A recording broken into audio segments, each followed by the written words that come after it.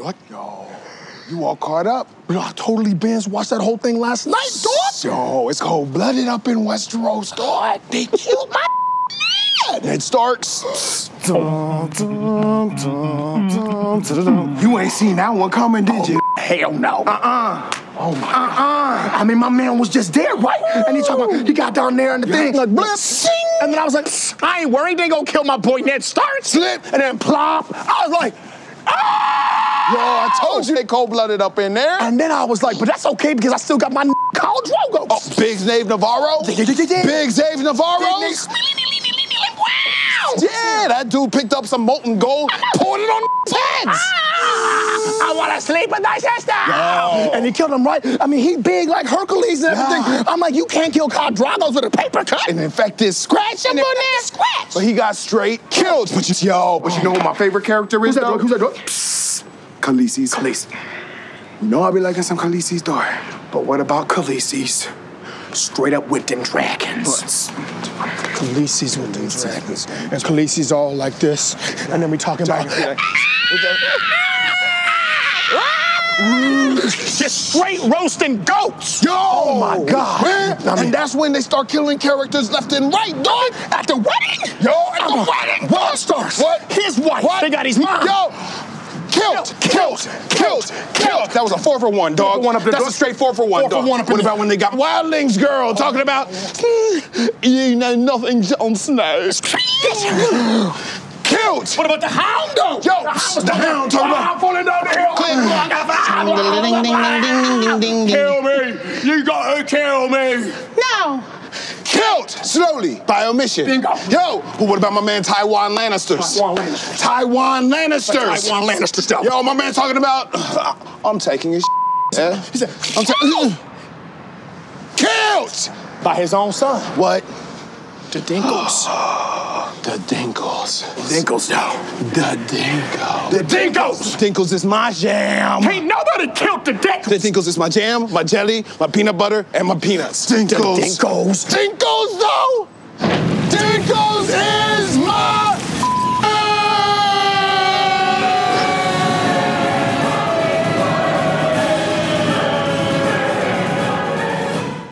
Hello, everyone, and with that recap of Game of Thrones, the day after the finale, this is the Two Red Gringos. I'm your host, Phil Bakke. I'm joined, as always, by Pat Staley from Mexico City. Pat, what's up? Can we get a Two Red Gringos recap like that? I mean, if Key and Peele will, accommodate us like that, that would be nice. But oh yeah, put in a good word. We're also joined tonight, very special guest, Dan Staley, the brother of Pat, but joining us from Chicago, Illinois. Dan, what's going on? I'm the better brother, I will say, but thanks for having me on. Appreciate it. I don't really have much to add to anything, but I'm here anyways. So well, I mean, we'll be the judges of that. So with the. I mean, we always start with pick your poison. Dan, what are you drinking tonight as a guest? I was gonna roll with the Carlsberg that's literally the size of my arm, but decided to go with a little something easier. The Lagunitas Something Easy Ale. Nice. Ooh. Real classy. They've got that regularly for sale. Like, they got Lagunitas down here at the ballpark at Southwest University Park down here in El Paso. They're rocking Lagunitas on the reg. So that's what happens when you're owned by Heineken. You can distribute that pretty much anywhere in the world. Yeah, I get it down here. Okay, Pat, you didn't need to add that. Now you're just bragging. Hang on a second. What kind of dynamic is happening right now at the start of this? I don't like the way it's going. I mean, Pat, what are you drinking? We saw your lineup on Twitter, but what do you describe? Pretty solid, right? Describe your journey. End of year special. We had to, bust out the big guns. But I also went with. You guys know I'm a big sucker for all things like corporate marketing schemes. For sure. Sell your soul type stuff. I'm all over it. This one from the Minerva Cerveceria here is we've got something I don't usually go with, which is the tropical lager called Tropalager. And it's pretty solid. But aside from that, I've got my usual, like the Colimita lager, all those good, all the heavy hitters that I usually roll. I didn't see any Heineken there, though. Yeah, I drank it all. You drank it all. Was that from Saturday, or did you? Was that something else? Todos. That was all from during the semifinal, right? Anytime. I almost made a poor semi joke, but actually, yeah, before, during, and after. Yeah, the only thing that's keeping me from going full Heineken was them rolling out the alcohol-free Heineken, which I thought was interesting timing, and I don't know, maybe they're like going after the kids now. I don't know. I'm not going to say anything negative about them, though. Going after the kids. That's not the direction you want to head. Anyway, it's all local here now. I have to take a mild shot because that Tropalager has a flamingo on it. So I thought of the kit. The full Mingo came to El Paso, and Forward Madison beat Locomotive's ass in the U.S. Open Cup a few days ago. So yeah. Locomotive has bounced back since then with a nice win over our actual Two Red Gringos, like nemesis, Sac Republic FC. So I was glad to see that, though. we had to get a win over them, but yeah. So I mean, yeah, you've got a nice lineup there. How is this Tropalager working out for you though? How's the what? The Tropalager. It's not bad. It's a little bit stronger and less tropical, which I appreciate in a lager. Fair enough. So I didn't want full fruit. As Dan's friend Eric would say, I didn't want it too fruit forward. I needed a good balance, and it's striking that. Except it was like $4 or $5 for this can, so I'm not sure how I feel. The can kind of reminds me of like an ode to the Two Red Gringos Bobby Firmino kit. Oh, that's a good plug. Nice little segue to we got a contest going on. Well, it hasn't like officially begun because we haven't had the video submissions yet as people are preparing their submissions. But we've got our Bobby Dazzler kits based on a Bobby Firmino Instagram post, and we're giving one away in honor of us reaching the Champions League final. And so all you have to do is follow the Two Red Gringos on Twitter at Two Red Gringos and send in a video of you mimicking a Bobby celebration.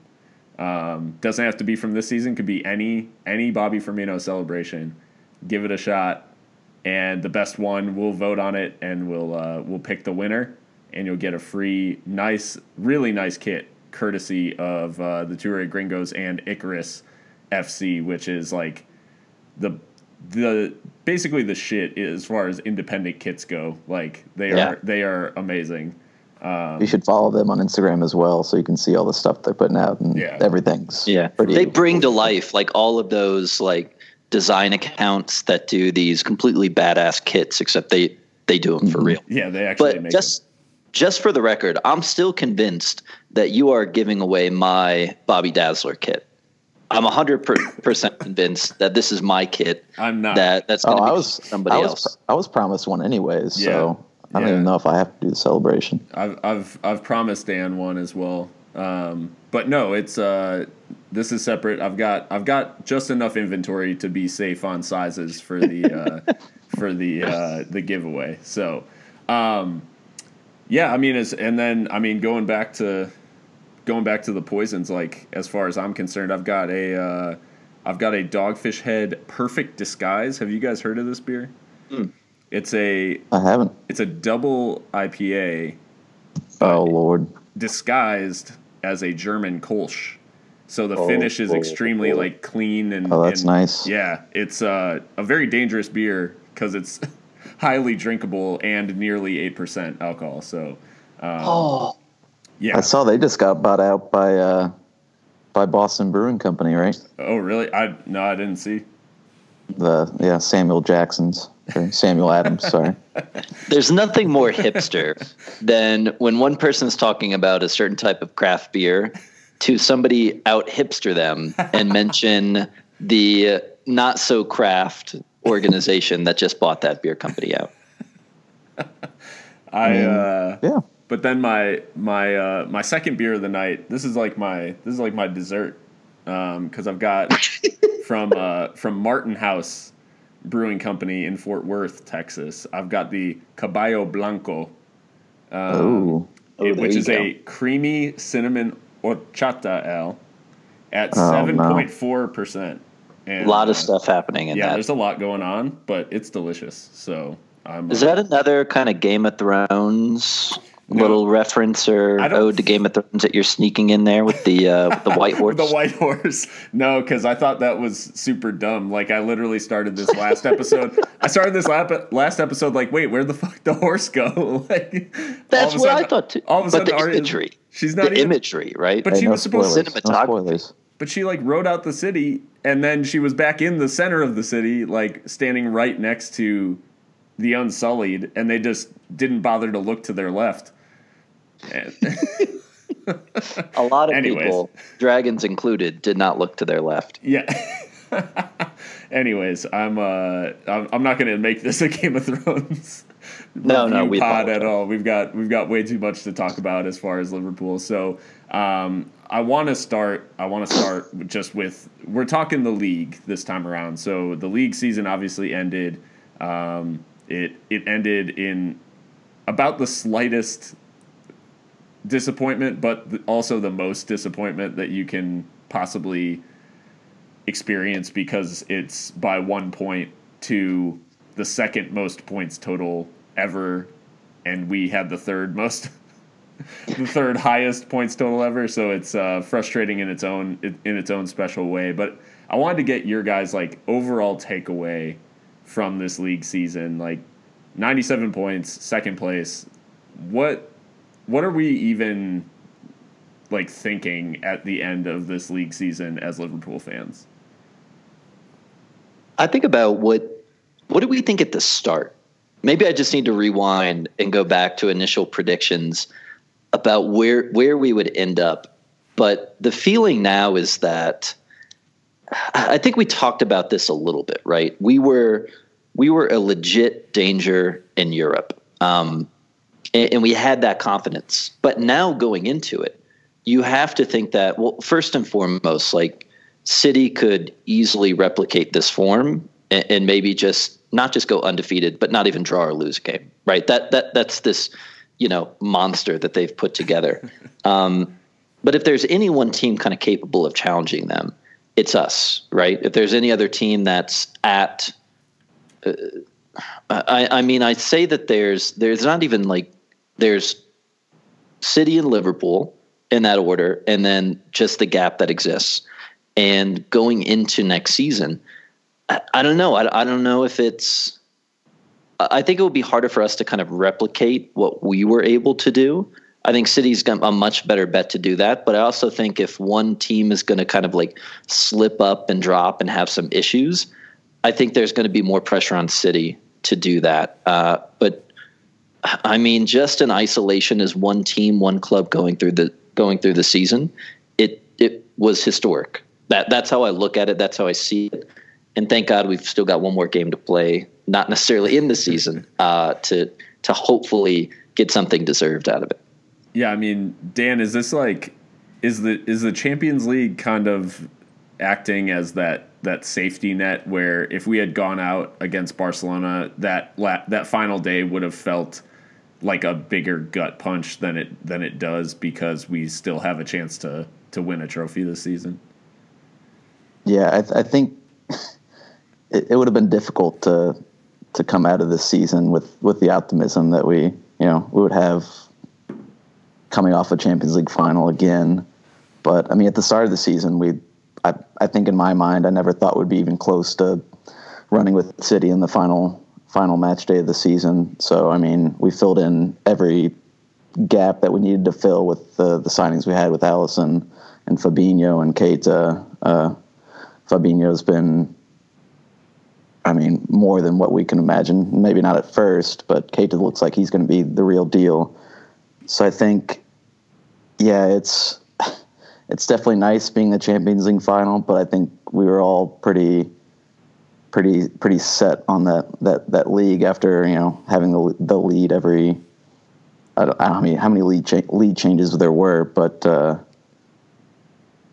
yeah, it's gonna be tough. But I think the positive thing for next season is that we have full confidence in what our manager can do and what our Michael Edwards can do with the signings. So I think adding depth to the squad next season is going to be even better. I think City will focus more on Europe next season. I think maybe get some of their attention away from the league to where we could come in and possibly maybe not put up 97 points, but I think we'll definitely be one of the favorites to actually lift the Premier League title next season.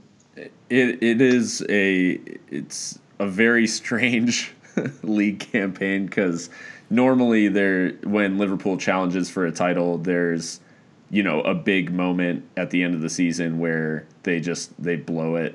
And in this case, if you want to point to a moment, I guess, or a series of moments, you can point to January and say, could have won one of those matches, like people will say Leicester and West Ham, but there wasn't that big collapse or anything like that. So it was refreshing in the sense that we can still come out of this season with our heads held high, and it's not some devastating moment that everybody looks back on. We lost one game, one single game against the team that won the title. Yeah. So I guess that's the moment more than anything, is that game at the Etihad is ultimately, and that is, the fine margins that things come down to. But yeah. But one of the players, the player of the year, literally, and one of the players who's really raised the level of LFC is Virgil van Dijk. So, I just want to talk about, he deserves. We often pass over talking about Virgil in episodes because it's like a given that he was amazing. It's just kind of how he is as a player. He's just so calm, so collected, and so on top of things that we don't even have to acknowledge the fact that he was, at least like an 8 out of 10 pretty much every match he plays. But how big is having, essentially the best center back in the world playing at Liverpool Football Club? Well, it's been this, coming back to talking about this season in particular and how the league's gone. It's this bizarre feeling that we haven't really ever had, where it's this realization that we're not one of the best teams in England, but one of the best teams in the world. And it's weird to think that we have some of the best players in the world, and now we have arguably the best center back in the world. So this change in mentality has kind of transformed this team to where, and also in terms of Virgil, we haven't had that sort of leadership anywhere in the pitch, especially in our defense, since maybe Carragher left. And Carragher's great; he's a great servant to the club. But I think he's got the assets to be one of the most complete players this club's ever seen. So, yeah, he's transformative, right? Mm-hmm. I think that's the best way to put it. And world class doesn't even do it justice. How many clubs, if you could just rewind, look at United, look at Arsenal, even to maybe like a Chelsea, if they could go back and say 75 million to completely transform your defense, you can do it. That's what everybody said, 75 million, you have to completely turn it around. And our obvious response is one person can't, but it'll help. But it's ridiculous because he has, right? Since the second he showed up, we've just been, we've become an entirely different team, right? So just him arriving changed the dynamic from leadership, like you said, assets to skill set that he has. And then I think kind of the final piece that really put us over the edge is probably what regarded as one of the best defensive clubs in the world is the addition of Alisson, right? To give us maybe that bump of, if we're talking like expected goals allowed, we overperformed this year, and I think you've seen United do that in the past with De Gea and other clubs. But that's what Alisson has added. Just that kind of combination, and everybody always talked about like this spine, right? But I mean, to credit Fabinho, to credit Alisson, Virgil van Dijk is that transformative player that came in, and we just have to say it, single-handedly changed the dynamic of this club, right? Changed our mindset when we're up a goal, down a goal. And everybody talked this year about, Liverpool's mentality, Liverpool's mindset. For anybody that's ever been listening to Phil and I, and when Dan joined in on this podcast, talk about Liverpool and their mentality. I mean, maybe a little bit last year, but in years previous, it's outrageous because of even Phil mentioning it earlier, right? We never had that moment this season where we blew it, right? We went toe to toe in the best Premier League, kind of showdown while making it all the way through and getting to a final in Europe. So that's how I picture Virgil van Dijk, just transformative. And I don't think there's a single other player in the world that could transform a club like we've seen. Maybe take Messi out of that Barcelona side, but that's it for me. Just those two players. And I mean, it's interesting. You brought up the expected goals against, but in terms of actual goals allowed, Liverpool only allowed 22 goals in the league this season. The last title challenge, notably they allowed 51. So it's such a departure from what Liverpool teams have looked like in the last basically 20 years of very, very, very attacking. When they are good, they're very, very fun to watch, but extremely nerve-wracking to watch at the same time. And this team, most games, I think they definitely had some nerve-wracking games, and we'll get to the some of the matches that we enjoyed this season. But I mean, overall, to allow only 22 goals, the City allowed 23. And then after that, no team allowed less than 30, with Chelsea and Tottenham being the closest on 39 goals allowed. So that's the distance between basically the top two defenses and everybody else is a distance of 15 plus goals allowed in a season, which is just, it seems like such a huge amount because again, Liverpool only allowed 22. So 15 is, 80% of Liverpool's entire goals allowed this season is the distance between them and Chelsea. So, Verge has just been a crazy addition. Alisson as well. I mean, Dan, you mentioned him. Like Alisson as well at the back has just again totally changed how we view games as fans. Like I think we go into games just expecting we don't expect the other team to score, and that was something that was very common in the past where when they got into a good position, it was just a given that the ball was going in the back of the net. Like if they had a good chance, there was no help arriving. Like the goalkeeper was not coming to our aid. So yeah. It is one of those things where those two players have just completely changed the way that we view games, and that's not to diminish the obvious impact of guys across the back line, but it is just such a marked difference from what we're used to viewing. Yeah, I think that the main difference, for example, this season was that Napoli game back in December. I mean, we're grinding out a 1-0 win against Napoli, must-win situation. Who's the forward for Napoli? When it became 1-on-1 with Alisson, that's a situation where you thought, that's it. Was that Milik? This is Milik, yeah. Milik's 1-on-1 with Alisson. You think this is the type of goal we concede 9 times out of 10, and he saved it. I think that's been one of the biggest differences this season is that gap in quality that we saw coming from Mignolet and Karius to one of the best goalkeepers in the world. So at the other end of the field, in terms of stat leaders, I wanted to talk.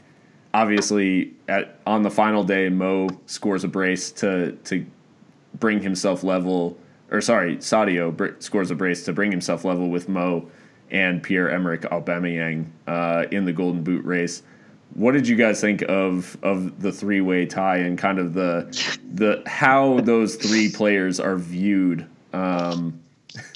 like, you know, in the context of this Golden Boot race? Because obviously Mo won it pretty cleanly towards the end of last season, breaking the record and all of that. So being on 22 goals, it was seen as a big kind of downgrade for Mo Salah. But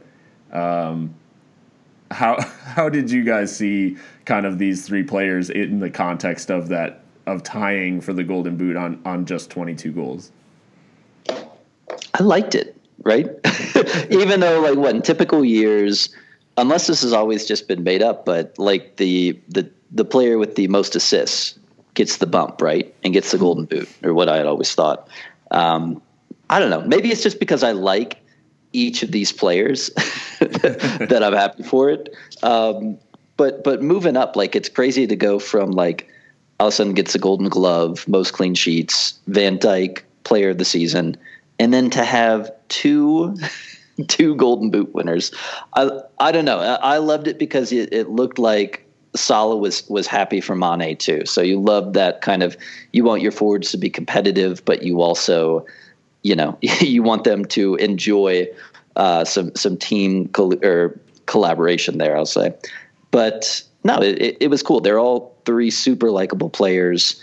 I mean, for me, Salah, just another incredible season. And if we're talking like stat leaders in general, just completely, you know, just about blows away most of the major attacking stats that we have, aside from, you know, well, goals obviously with Mane, and then maybe assists. Yeah, it was great to see those three guys, you know, tie for the Golden Boot. And of course, three players from Africa, that was also cool as well. But yeah. I think when you talk about Golden Boot, I think Mo Salah should have gotten it again, hands down, just in terms of his contribution with 22 goals, then his contribution with 8 assists. I mean, I think that was best, or maybe tied with Eden Hazard for most of the Premier League. But just his contribution in goal in the penalty area, I just feel like, and the fact that he would have gotten the Golden Boot had he not given Bobby Firmino the penalty in that game against Arsenal to complete his hat trick. So I feel hard done for Mo. He had that drought where people were questioning his ability, his mentality, and then he ended up being joint top for the Golden Boot. But I mean, you look at his stats; he's been one of the best, if not, you know, top 3 players in the Premier League this season. And it's kind of a shame that he didn't get involved in the team of the year, but we don't make those rules. But yeah, all in all, you know, 3 players on 22 goals, 3 likable players. I was pretty happy with that race. I think Mo not making it into the team of the year discussion or the player of the year shortlist is one of the great mysteries of this season. Because, I mean, Sadio, not to take anything away from Sadio, of course, because we know that he was very important for the team all through basically Mo's dry spell. So right after the new year, he had a really great spell where he was basically he was taking on that Mo role of where he scores the opening goal of every game and gets Liverpool going. But important to note that Mo ends with 22 goals and 8 assists, while Sadio had 22 goals and 1 assist in the league. Yeah. So it is a different type of contribution. But for, you know, Mo to have 30 goal involvements in the league and not get into the player of the year short list or the team of the year, it was I think one of the great injustices. And when they talk about a victim of his own success, that is literally Mo Salah this year. Oh yeah. in terms So you got to of watch out using the term victim because, yeah, City Twitter sharpening their knives. easy. So in terms of expected goals as well, Mo literally 21.7. So getting 22 goals, he's just barely outperformed his expected goals, and should have had by his expected assists 10.5. So could have easily had 10 or 11 assists as well. Whereas Sadio's expected assists 5, so he should have done slightly better than just the 1. Yeah, but still can't believe his expected assists are so low. Right, I feel like they would have been so much higher. But yeah, that still blows my mind. But yeah, he was a finisher this year. And it is worth noting that in terms of the assist leaders, we also had 2 Liverpool players near the top of the table in assists. Eden Hazard blew everyone away with 15. Ryan Fraser from Bournemouth had 14. Never would have guessed that. And actually could have had 16 by his expected assists. But tied with Christian Eriksen for third was Trent Alexander-Arnold. And right behind him, Andrew Robertson with 11, which was more than Raheem Sterling, more than Leroy Sané, more than Paul Pogba. So that's I'm shocked. Yeah. That has been, I think, my rallying cry lately for this argument of Trent being wasted at right back. Because even in, I didn't call him out, but I gave Sam Maguire some love for his piece on Trent, and then added hey, didn't include that his position at right back is going to allow him to be more dynamic, more creative, and basically what Sam kind of said in the rest of the piece was that this is where he's going to be an exceptional player, right? Not just a good player and a great player, but an exceptional player. So that's what we've seen is that the importance of this fullback role. And I don't know, I feel like we almost take Robertson for granted now a little bit, right? Just because I can't remember who posted it, but it was just something about at the time Robertson was just kind of eased into the squad. We still had Moreno, God help us. But we were maybe concerned about his attack, the ability to contribute to attack. So what both he and Trent have done this year, I mean, again, it's historic in terms of defenders putting up double-digit assists in a single season, but just the importance that they've had. We've talked about this countless times, but as a creative, as an attacking force, Robertson, we already knew he had the defensive capabilities in him, but seeing Trent and having that confidence in Trent now, and not to get ahead of ourselves with the best match, but watching him against Barcelona, just with this swagger that he had, that I don't know if I've ever seen it before from Trent, was just he's becoming this player that we're all kind of hoping and believe he can be, and he's doing it consistently. I mean, Dan, these fullbacks, it was becoming almost ridiculous near the end of the season where every time they were shaping for a cross, you expected a quality delivery and a potential goal on the end of it, where it's not something we've seen from Liverpool. As we talk about this Liverpool team kind of defying expectations, scoring from crosses, that's just been unheard of in recent years. And here we are with 2 fullbacks with a combined 23 league assists. Yeah, well, the thing that's crazy about Trent is that it's the first time I've seen a player in the squad since Gerrard where you see him on the ball and you just expect him, whatever he does, to be just very calmly, doesn't look over the top. But I think it was his ball against Barcelona, maybe, where he kind of hit it with across the boot a little bit, and it was just a perfect through ball to create the attack on the left side of the pitch. And I think he's also a big reason why Mo's done the things he's done this season.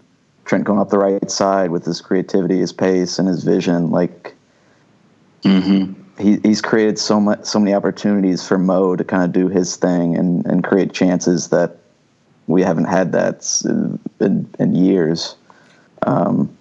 So it's nice having that on both flanks. The back four is the best I've seen since I've started supporting the team. So it's refreshing and it's different. So yeah, and I mean that is saying something too, because I mean, you know, when you think back to the mid to late 2000s, where it was, you know, Carragher, Agger at center back, and then you know, Fabio Aurelio and I guess Arbeloa across that back four. Pretty solid, but nowhere near approaching the quality that's on display with this back four. It's really remarkable, just how good they are, and like you said, that the way that Trent carries himself through the game is very reminiscent of a Gerrard, despite the fact that he's playing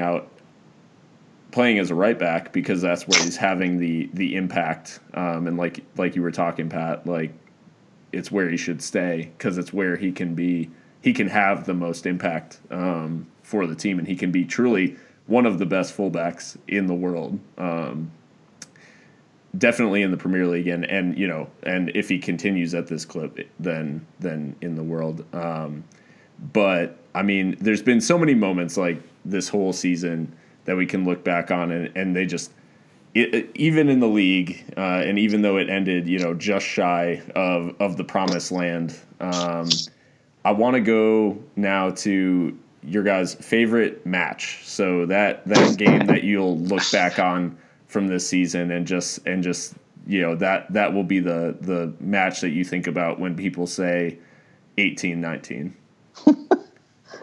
Is this like a serious question though? Because I mean, I think we're all pretty much on the same page as to what match we're gonna go back to when you think about the season. Well, I think there's levels. Like, you can, when somebody posits one, we can go to our second or third.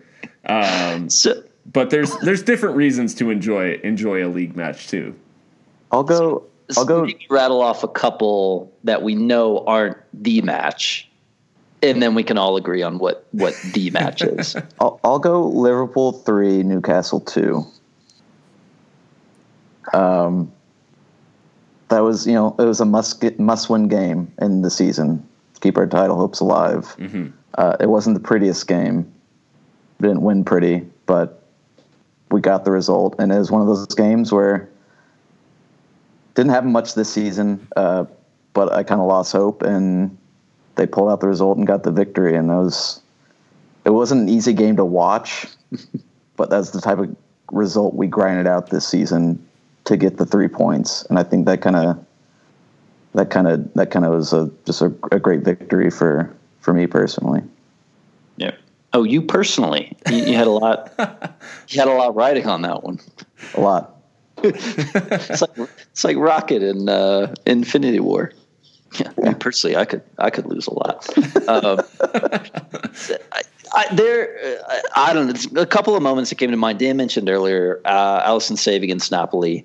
We're talking similar. We're talking the league only. You're thinking Champions League. Why do you restrict me? We've got good Euro moments. All right, we've got great Euro moments, but I want to talk about that in an episode where we're reviewing a number 6. So let's save that for the appropriate venue. I just had to chug the end of my beer whenever you said that. All right. Well, then, come on with Origi. Origi, like, if there's man of the match, but like man of the moment, like, I want to say, like, so many shout outs to Origi and really Brenzi, like the real, like, Twitter hero that none of us deserve, but we all need this season. But he hung it up. He hung it up, and I'm convinced. Went away north of the wall and hung up his crown and just went. I think so. He took his football without Origi his nothing banner, and just he went north of the wall. But I'm convinced that whether it's the Devil or the Night King or whoever, like, he made a pact that he's had to sell his soul and his Twitter account for Origi to have the season that he's having too. But no, I mean, for league moment, I mean, Dan mentioned Newcastle, like, ridiculous. Obviously, Everton, we could point to and say that's one of the moments of the season. I always like to think of, the atmosphere, being with other fans. I was somewhere in, small town Mexico, like, biting my tongue because, like, I was in the middle of a cafe whenever Origi scored that goal. But Newcastle was a really cool one. It was a weird thing to say for Dan to say, personally he had a lot invested in it, but I still don't know what that means. But no, it was an awesome game. Like, we were hugging at Doghouse. But I mean, let's be real. Like, Barcelona is up there with, other matches that we won't name right now, just because of the implications. What about Origi celebrations, though? Can we talk about that? Origi celebrations? Origi celebrations, like the dude, like from this season or previous seasons when they're like kissing? This season, when he scores winners against Everton or the fourth goal against Barcelona, he just doesn't know how to celebrate. He just runs off. He kind of throws, like, flails his hands in the air. But Newcastle, he definitely was like, that was just like U5 scores a goal. Just like kids' hands go up, just like. It looked like he won bingo or something. That's just his celebration. Like, each time, he's like, "I got bingo." It's like if one of us scores in, like, some, like, rec league, and we do, like, a stupid celebration because we've never really lived that life before. That's the way Origi looks whenever he's celebrating. But granted, I mean, the dude never plays. He just comes on and creates these incredible moments. But at some point, we got to look at his expected goals, assists over 90 minutes. I think it's... And start thinking about him as, like, the greatest impact sub of all time. His... and is it, winning goals per 90? Like, that's the... It's never been a stat before. And he's just... pulling them out left and right, but his I'd say his hair adds to his celebrations, because when they put him in slow motion, the bowl cut dreads that he's rocking are just flopping around, and I don't know, there's something to it. There's something cinematic about it. It's true. But yeah, I mean, there's so many matches that you can look back, and I mean, there's a lot of great moments throughout the season. Obviously, Origi creating two of the biggest ones in the league. But I don't know. For me, it wasn't the most dramatic win of the season for sure. But I look at the Chelsea match at Anfield, and it's it's a late season game against Chelsea, which has so many kind of demons associated with it. And it felt like one of those tests that this team was going to have to kind of prove that they are different from previous Liverpool teams. And so for the 2 goals, Sadio nodding in a Hendo cross, and then Salah just a minute later scoring an absolute screamer, like one of the goals of the season. There was just something about that game that had such a. It just felt like we were exercising some demons out of Anfield, and I know it didn't end up necessarily mattering to this title race, but it feels like it matters to the club, because it is us getting over all of these moments in the past where things have gone wrong, the slip and all that stuff, and it's just. This team and the club as it is now is starting to put all of those moments behind it, I feel like. Didn't Robertson slip in that game too? He did. Yeah. Yes. The narrative was crushing. But I mean, that Chelsea one though is I'm with you on that one, because a 2-0 win. I mean, that's as good as it gets in my book. But they got absolutely knocked out of the park too. I mean, they just I mean, you can say that a lot about, going against United. I think even the Spurs and maybe the first part of that match, or the first match of the season. But it's tough to look back on these because it's almost like, looking back on the Champions League last year at moments, looking back at the league in 13-14, there are so many amazing moments that we felt at the time. But now it's just like, I don't know, those memories almost change, right? You still have those same feelings, but the context that just kind of circles around it, knowing that we ultimately fell short again. I don't know. It's hard to look back and say, oh, those were the moments, right? Because we didn't quite get there. Right. But we had a ton of them this season. So at least there's that. I think, and I think it's gotta be the derby that at Anfield, like that is the best match. Not the best performance by any stretch of the imagination. It was agonizing to watch for 95 of the 96 minutes played. But that moment to happen, and all of the jokes that had been made about Pickford's arms being too short, and like for that all to culminate in an actual moment where the length of his arms mattered in them conceding a last minute winner is just, it was almost too poetic to even really wrap my mind around. And yeah, I think that's got to be, in terms of moments, that match of the season. But I mean, the next thing I want to get is, there are so many, like, we associate so many players with all these moments, obviously, and we talked about Origi, but who was your favorite player from this season? The guy that every time he was on the field, you just enjoyed watching him play. I'm going to go with Joel Matip. You're gonna laugh. I love that answer, because that's a quintessential Gringos fave. Like Joel Matip, we've stanned him from day one. Well, the thing is, when Gomez, got his leg broken against Burnley, we're all freaking out because we don't, heaven forbid Lovren gets in the squad because he's hot garbage. But Matip came in. He's been, riddled with injuries, hasn't been too consistent. And he came in and, well, first of all, his runs through the midfield it's literally one of the best things you could ever see in any game. It's better than watching Messi play.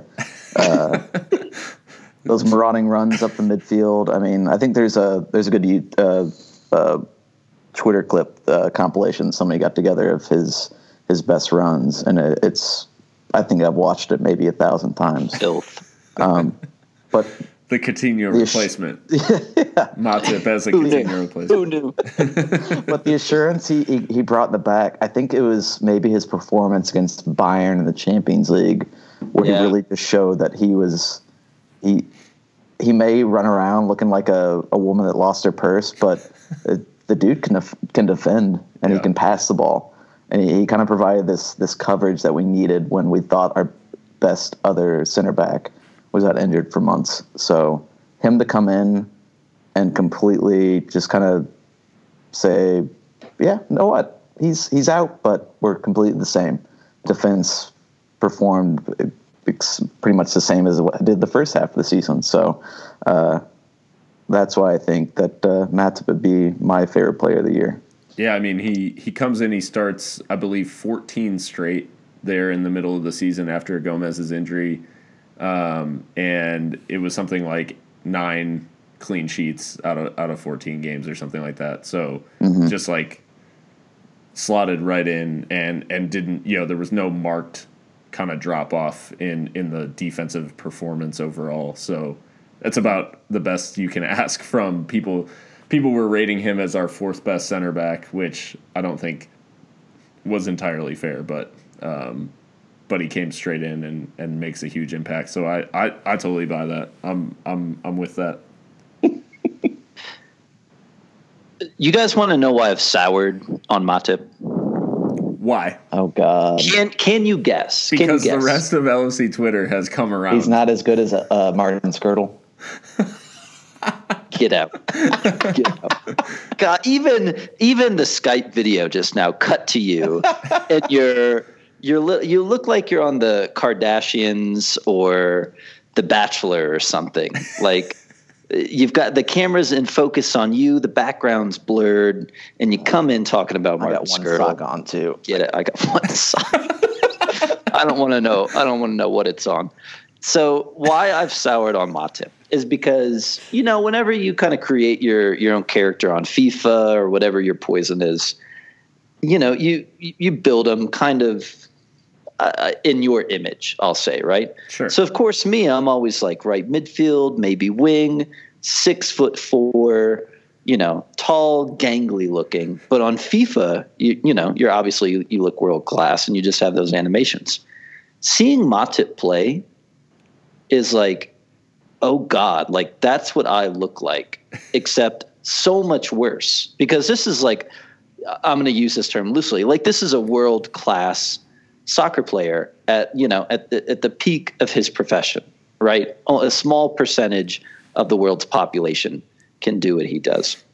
And I try on occasions. And so I just see myself knowing, as goofy as Matip looks right now, it's so much worse whenever I'm playing. But no, we know we're all Matip fans here. But that kind of self-actualization when you're seeing him making those runs, it's like, God, I really am that bad. But I got lost track. I lost track of what we were talking about. Favorite players. Yep. I kind of want to go. I don't know. I want to go Verge. I want to go Mane. Like Salah, obviously. I want to say Trent. And I think I got to go. I think I got to go with Mane, right? Yeah. Just somebody that, not necessarily my favorite, but anytime he picks up the ball or he finishes by doing like a cartwheel or a backflip or inverted somersault, anytime Mane has the ball, I've got like the Genie Wijnaldum smile on my face. So I'll go Mane. I'll go Mane. So it's funny that you bring up Mane. I was drinking a beer called the Perfect Disguise earlier, and Mane is wearing the perfect disguise for a guy who is the best header of the ball in the Premier League. At 5'9", pacey winger, he's the best header of the ball in the division, and I would put him up against anybody because the way that he has scored. He nearly was a post away from scoring a hat trick of headed goals. In which game was that when he, Huddersfield? Yeah. I was going to say Huddersfield, right? Huddersfield, I believe, where he was on a hat trick and headed it against the post. An easier header than his second headed goal. But yeah, as far as that I have my faves. Like Bobby is always near the top. Obviously, yeah. Trent, Robbo, they're all up there. But I have to give a shout out just because of how his year's gone and how he's capping this year off as well to Genie Wijnaldum, because the guy started out the season as everyone's raving about him for his performances in midfield, and he's doing the dirty work and he's doing all this hard work in midfield. And then it turns out, he's played like 4,000 something minutes or whatever, and he's looking a little leggy. He's looking a little tired. Everyone's like, I don't know. We need to give Genie a rest. Genie gets a rest.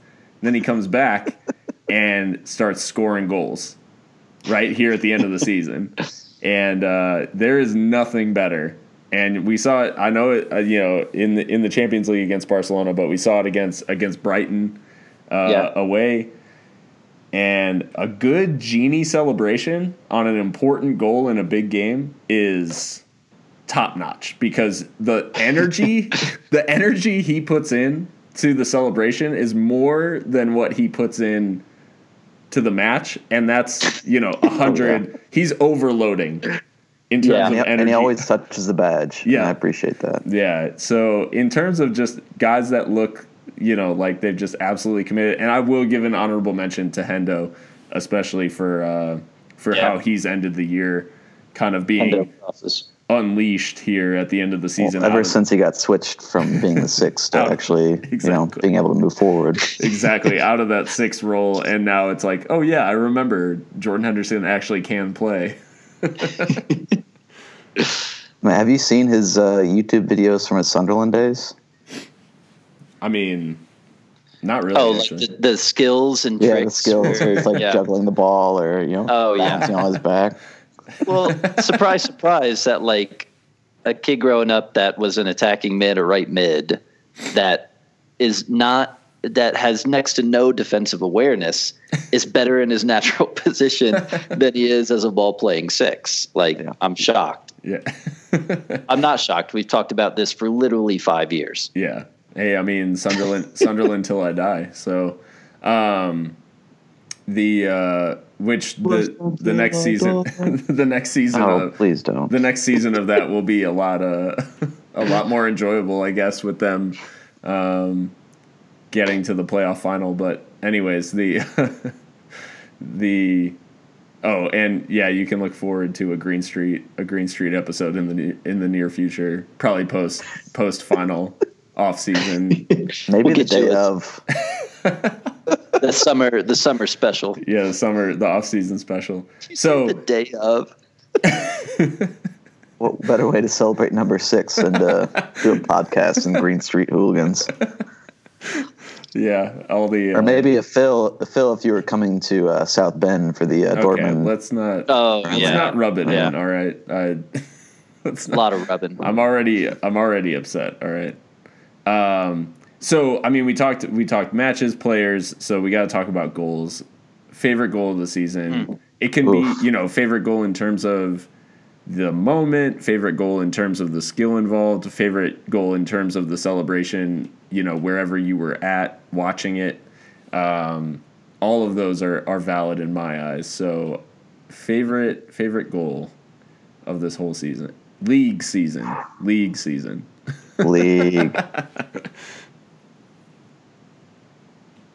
It would be. I've got 2, both against the same club. But Dan, you go first. It's a tough one. It really is. You could do best team goal, best individual goal. Well, let's talk best team goal would be Firmino's goal against City. It is. It is an absolute fucking shame that we didn't win that game or tie that game at least, because that is one of the goals of the season. Yeah. What was it? How many millimeters was it from down across the line? We don't need that. That's not the stat we're looking for in this episode. For what? No, the .11 or whatever. No, that goal is legitimately one of the goals of the season, and if the result had been different, it would be remembered more. But because of the result, it's not looked back on. But that is against the best Premier League team ever assembled. It is an absolute. I mean, scythe them apart, pass them to pieces like a Pep Guardiola goal against Pep Guardiola. So that's a good shout, Dan, because that is a ridiculous goal. But in terms of individual skill, you got Firmino's goal against Arsenal, Sturridge Salah against Chelsea. Yeah, bangers only against Chelsea. You know what, Phil? I gotta appreciate your genie shout for your favorite player of the season. So I'm gonna go with his goal against Bournemouth as my favorite of the season. That's such a good one. That, like, in terms of just total shock and reaction, that the take and the chip is just, it's Nobody expected that either. No. Yeah. The keeper. Yeah, you love a good chip too. Yeah, you have to love a good chip. And he chips it straight over the keeper. It's not a misdirection. It's not he sends the keeper kind of down and then it's literally chips the keeper from 2 feet in front of the keeper, standing straight up. That's a ridiculous goal. That's a really good shout. I love that goal. Pat, what you got? I gotta go. All things considered, didn't win the game. Got us a point. Salos is up there. Firmino's is up there, like you mentioned. But Sturridge's against Chelsea, just like my complete love for Sturridge, whether or not he'll be back at the club next season, who knows? But seeing that piece of brilliance one more time from Sturridge was just so cool. And the fact that it salvaged a point against Chelsea. And he had to celebrate too, which is even better. Yeah. I'm gonna go slightly different. I'm just gonna bring up one that we haven't mentioned yet. That is Mane against Watford with the back heel chip. Oh. That is just bringing that up in terms of, because it's exactly what we've come to expect from Mane in terms of he does something really, really shit followed by something really incredible. He's all about balance. He's like Thanos. That's great. He's our best 2-footed player. He's the best header of the ball. Yeah. I mean, he's all about but balance. He's also the most unbalanced person on the team. But Right. somehow he does better when he's not fully balanced. In that goal, he takes a terrible first touch, but it sets up the possibility for him to do the ridiculous, which is chip the keeper with a back heel, which shouldn't even be possible, but he pulls it off. And that is, to me, it just kind of rounds out Sadio's season where he was such an important piece. And there's so many of those moments you still catch yourself saying like, Sadio, like he took an extra touch or he miscontrolled or whatever. But anytime he would screw something up, I would turn to everybody at the bar and be like, he's about to do something crazy. He's Well, we need to give, you had the shout, the close to or around 30 goal shout this season, yes. which was impressive. Yeah, he's close. He's two goal involvements away from reaching my mark. So he can turn me into the smartest man alive in the Champions League final. But yeah, I thought that ahead of the season, the way that he was kind of coming out of the World Cup and playing in preseason, he just seemed like he was really on kind of a different level from previous years. And as more attention went Salah's way, I thought it was only kind of fitting that Mane would start picking up the slack, because we know that Bobby is still going to be pulling strings like from deeper. And I mean, at the beginning of the season, we were having conversations about how Firmino was basically playing midfield. He wasn't even playing as a false nine anymore. He was so deep that he wasn't getting involved in goals at all. And so Mane's emergence, I guess, as that kind of second main goal scorer, across from Salah, was key. And teams set out to stop Mo, and they got Sadio instead, and they did that at their own peril for most of them this season. So yeah, we'll see if he can grab the two involvements that I need, where I can retweet that tweet to the ends of the earth during the final. I think that's a good segue too. Yeah. Speaking of tweets, there's so many on a game to game basis, and even in between games, there's so many memes and just different hilarious tweets that enter the world. But I want to go with your guys' favorite meme or tweet from this Premier League season.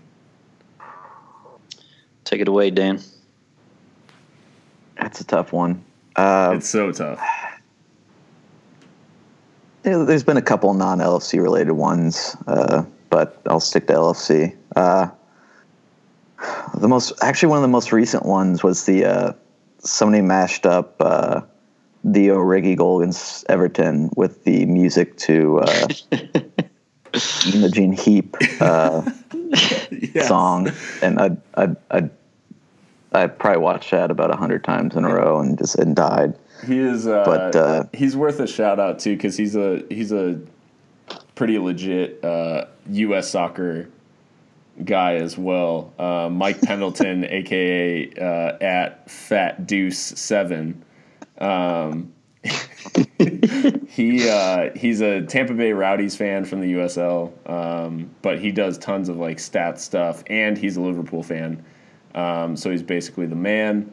But he took the footage of Origi's goal against Everton and put it over what you say in an OC style slow motion unfortunate event, if you will. And it was just absolutely amazing. You can hear the audio from that post here.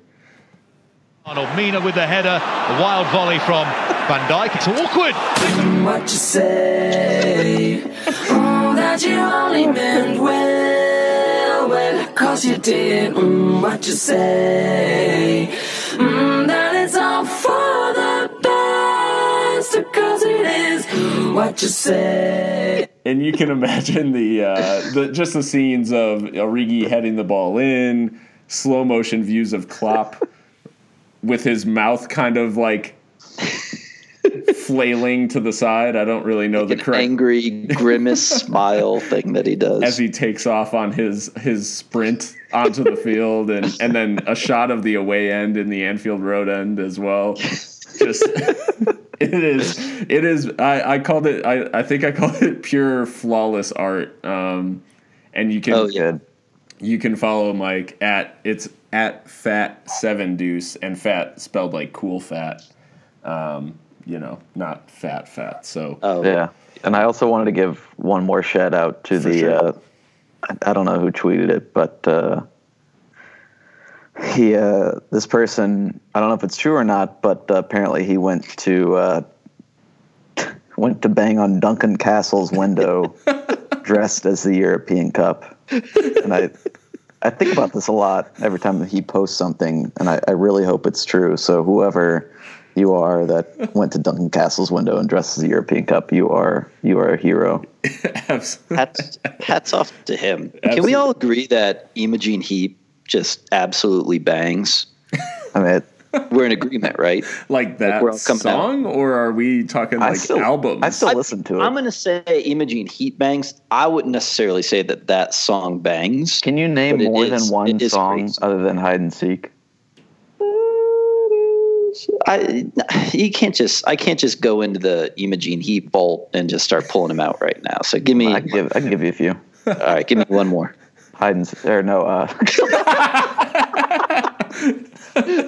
Anything except hide and seek. Hide and seek. Headlock. First Train Home.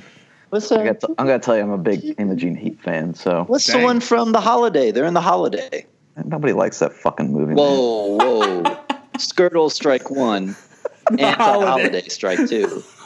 I just told you what you watched About Time. You're a big Holiday fan? Yeah, I did watch that movie. Wait, The Holiday or About Time? The one with the ginger. Oh, yeah, About Time. Great flick. Yeah, that was pretty good. Great flick. I mean, it's no holiday, but... No, you said you were talking about that movie the other day. You said, yeah, Nigel Clough's in it. I'm like, what? like Brian Clough? Like the manager of Nottingham Forest? Yeah, who's the actor in that movie? Bill Nye? Bill Nye. I thought, yeah. Like I was confusing that Nigel with something Claus. else. All right. He's like the Bill- manager of Swindon now, or something. No, like that. no, I thought you meant Bill Nye, like the Bill Nye the Science Guy. Yeah, no, the other Bill Nye. Confusing myself. Yeah, the one from Nigel a Claus. movie that is not necessarily holding up as well as The Holiday did. Love Actually. Terrible movie too. It's enjoyable at Christmas time. It's not good. Like that's We've talked about it on another podcast before where I think we both used to really enjoy that movie up until the fact that we found out that it was Margaret Thatcher. Right. That Hugh Grant called a saucy minx, and that just kind of ruined. It's all been downhill from there. Yeah, Margaret Thatcher will play a part in my villains section of this.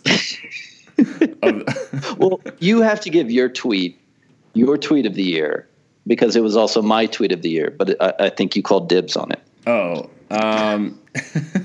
I've played this audio clip before. Should I play the clip again? Yeah, probably. Yeah. So the tweet was I have to give the right credit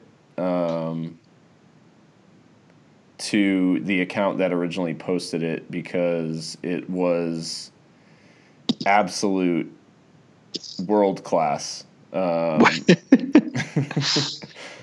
Yeah. So it's from it's from Sal at SXLang_.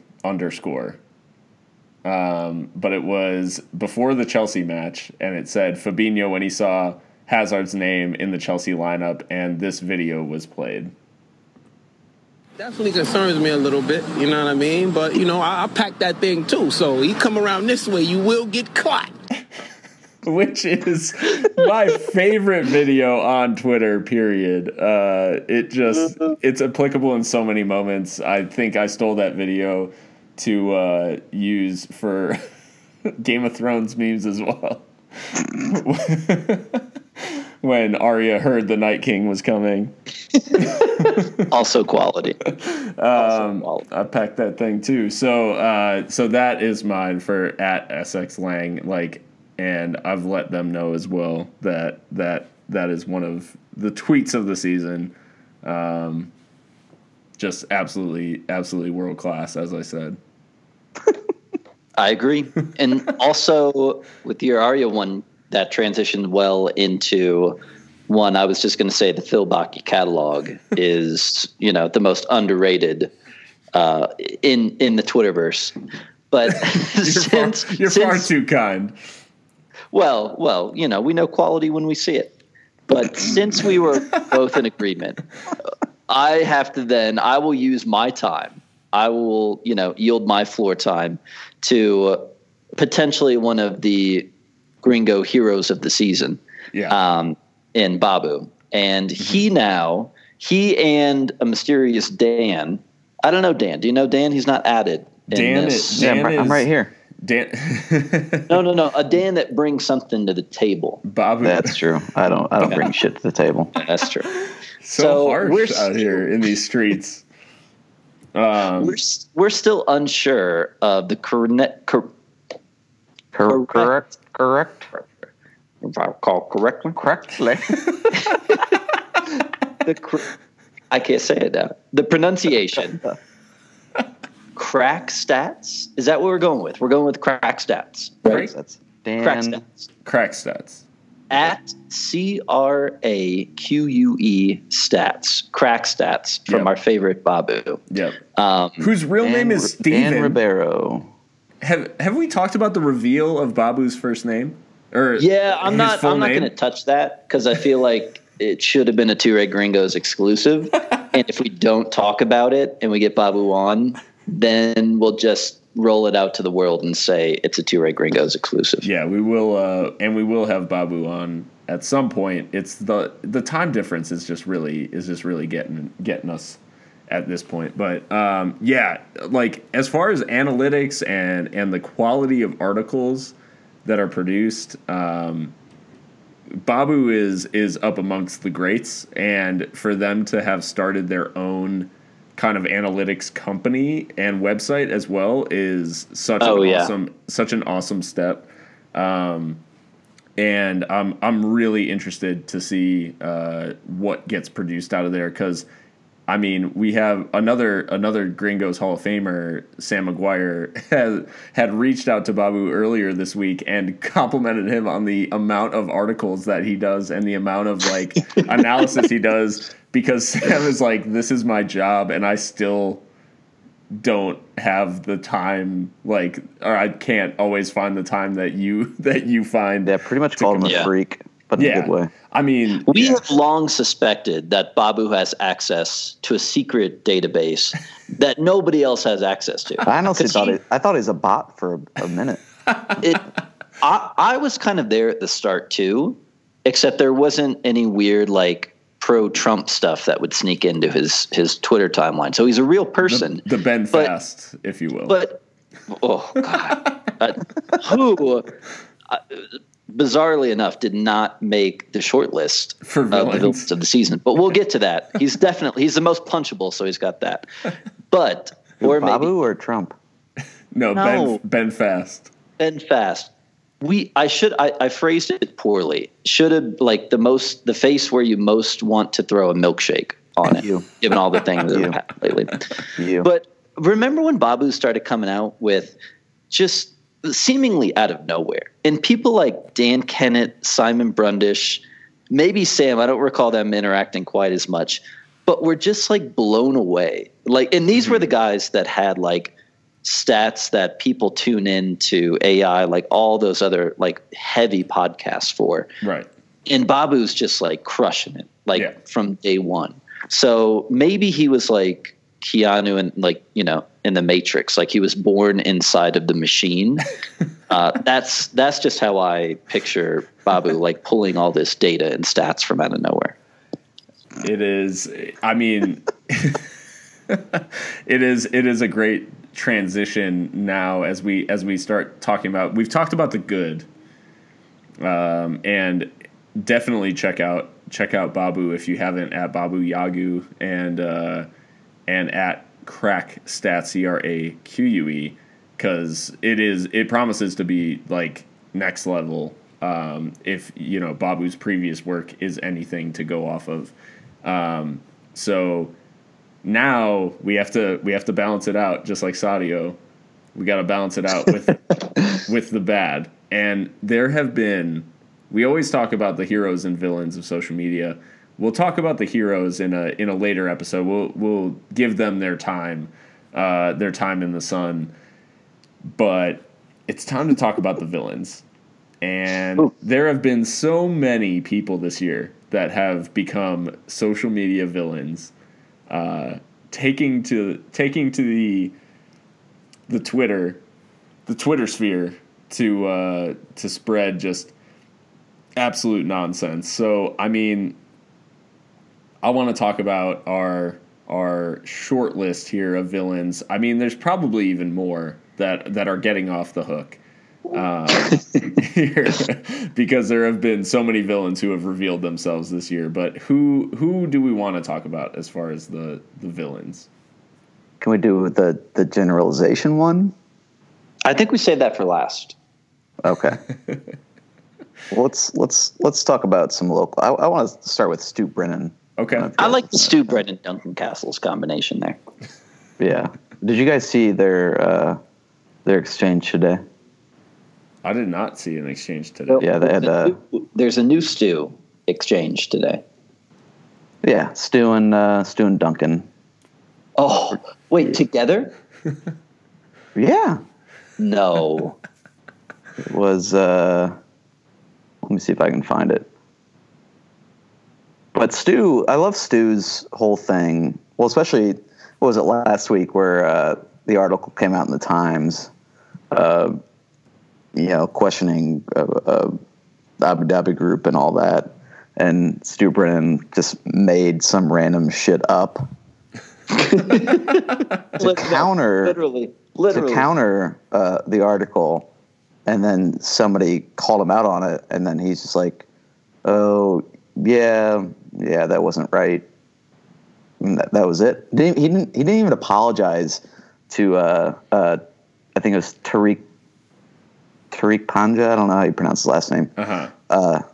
But he's the one that originally did the article. He didn't even apologize to him about the rubbish that he put out. But yeah, he got into an argument with Duncan Castles today, and when that happens, it's just like it's like two turds trying to fight to see who smells the best, pretty much. Didn't I coin this term, like tip of the turd? I don't know. Did you coin it? Like the Probably pinnacle, not. like the Probably pinnacle not. of shit, like the most concentrated, disgusting part of the turd. I thought that was pretty good. That actually, I take it all back. That was the tweet of the year when I called. I don't know who it was, but somebody the tip of the turd. I actually searched Twitter for tip of the turd and didn't see anything. No, I saw the Stu Brennan was interacting. Who's the guy? Is it Andrew Doss? The guy from the Times. Yeah, from New York Times. Usually is like U.S. based, and I feel like I hate Andrew Doss. He has a lot but I'm not sure if I'm just mixing it up with another kind of U.S. based journalist. He has a lot of very bald, the other bald asshole, Grant Wall. Yeah. He has Doss has a lot of those walls, a lot of pro MLS kind of leanings. So okay, I know. So it could come from some of that. I'll come out and say then yeah, he's the one I hate. But in this interaction with Stu Brennan, like he came out looking good. Yeah. Any other time I've seen or come across Andrew Doss on my timeline, it's been hot garbage filling it up. So that's the level. So to see them, Stu and Dunk, interacting with each other is just like I don't even know how to describe it. It is just like you can feel it. If you had like a turd in your left hand and a turd in your right hand and just slowly squish them together. This is that's the interaction. This is Euron Greyjoy and Jaime Lannister fighting on the beach. That's what we're seeing. Like just haphazard, just ridiculous fight. We're not sure why it's happening. It's not going well for either party. And we're left at the end with one smugly thinking that they've destroyed the other. And that's basically it. Like they both think they've won. And in fact, neither of them have won. So it's funny because literally this conversation is just them answering questions with more questions, and it just keeps going until Stu Brennan's like, no, I'll just mute you, and that'll be the end of it. like a fight, like it came down to fisticuffs. That'd be cool to have like a celebrity boxing match between journalists in the UK, even though Duncan Castles is not a journalist and Stuart Brennan is not a journalist. No. I think that'd be a pretty cool thing to see. So, I mean, the Stu Brennan stuff, it brings up the rest of this strange kind of siege mentality that City and its fan base have taken up, and they've taken up arms against UEFA. I mean, Pat, we even heard like when we were on Who Kicked the Corner Flag, which was a lot of fun. Like it was a fun podcast to be on, and I'm not like disparaging them at all. But the City fan we were on with even said jokingly said something about like he'd rather fight UEFA in the courts and like get them disbanded than like he'd be fine with like the suspension from the Champions League if it meant like an ultimate win against UEFA. And it kind of summed up for me just the weird, delusional, kind of strange place that City supporters are living in right now. Yeah. To justify their, I guess, fandom of a club that has such a sketchy ownership group. Yeah.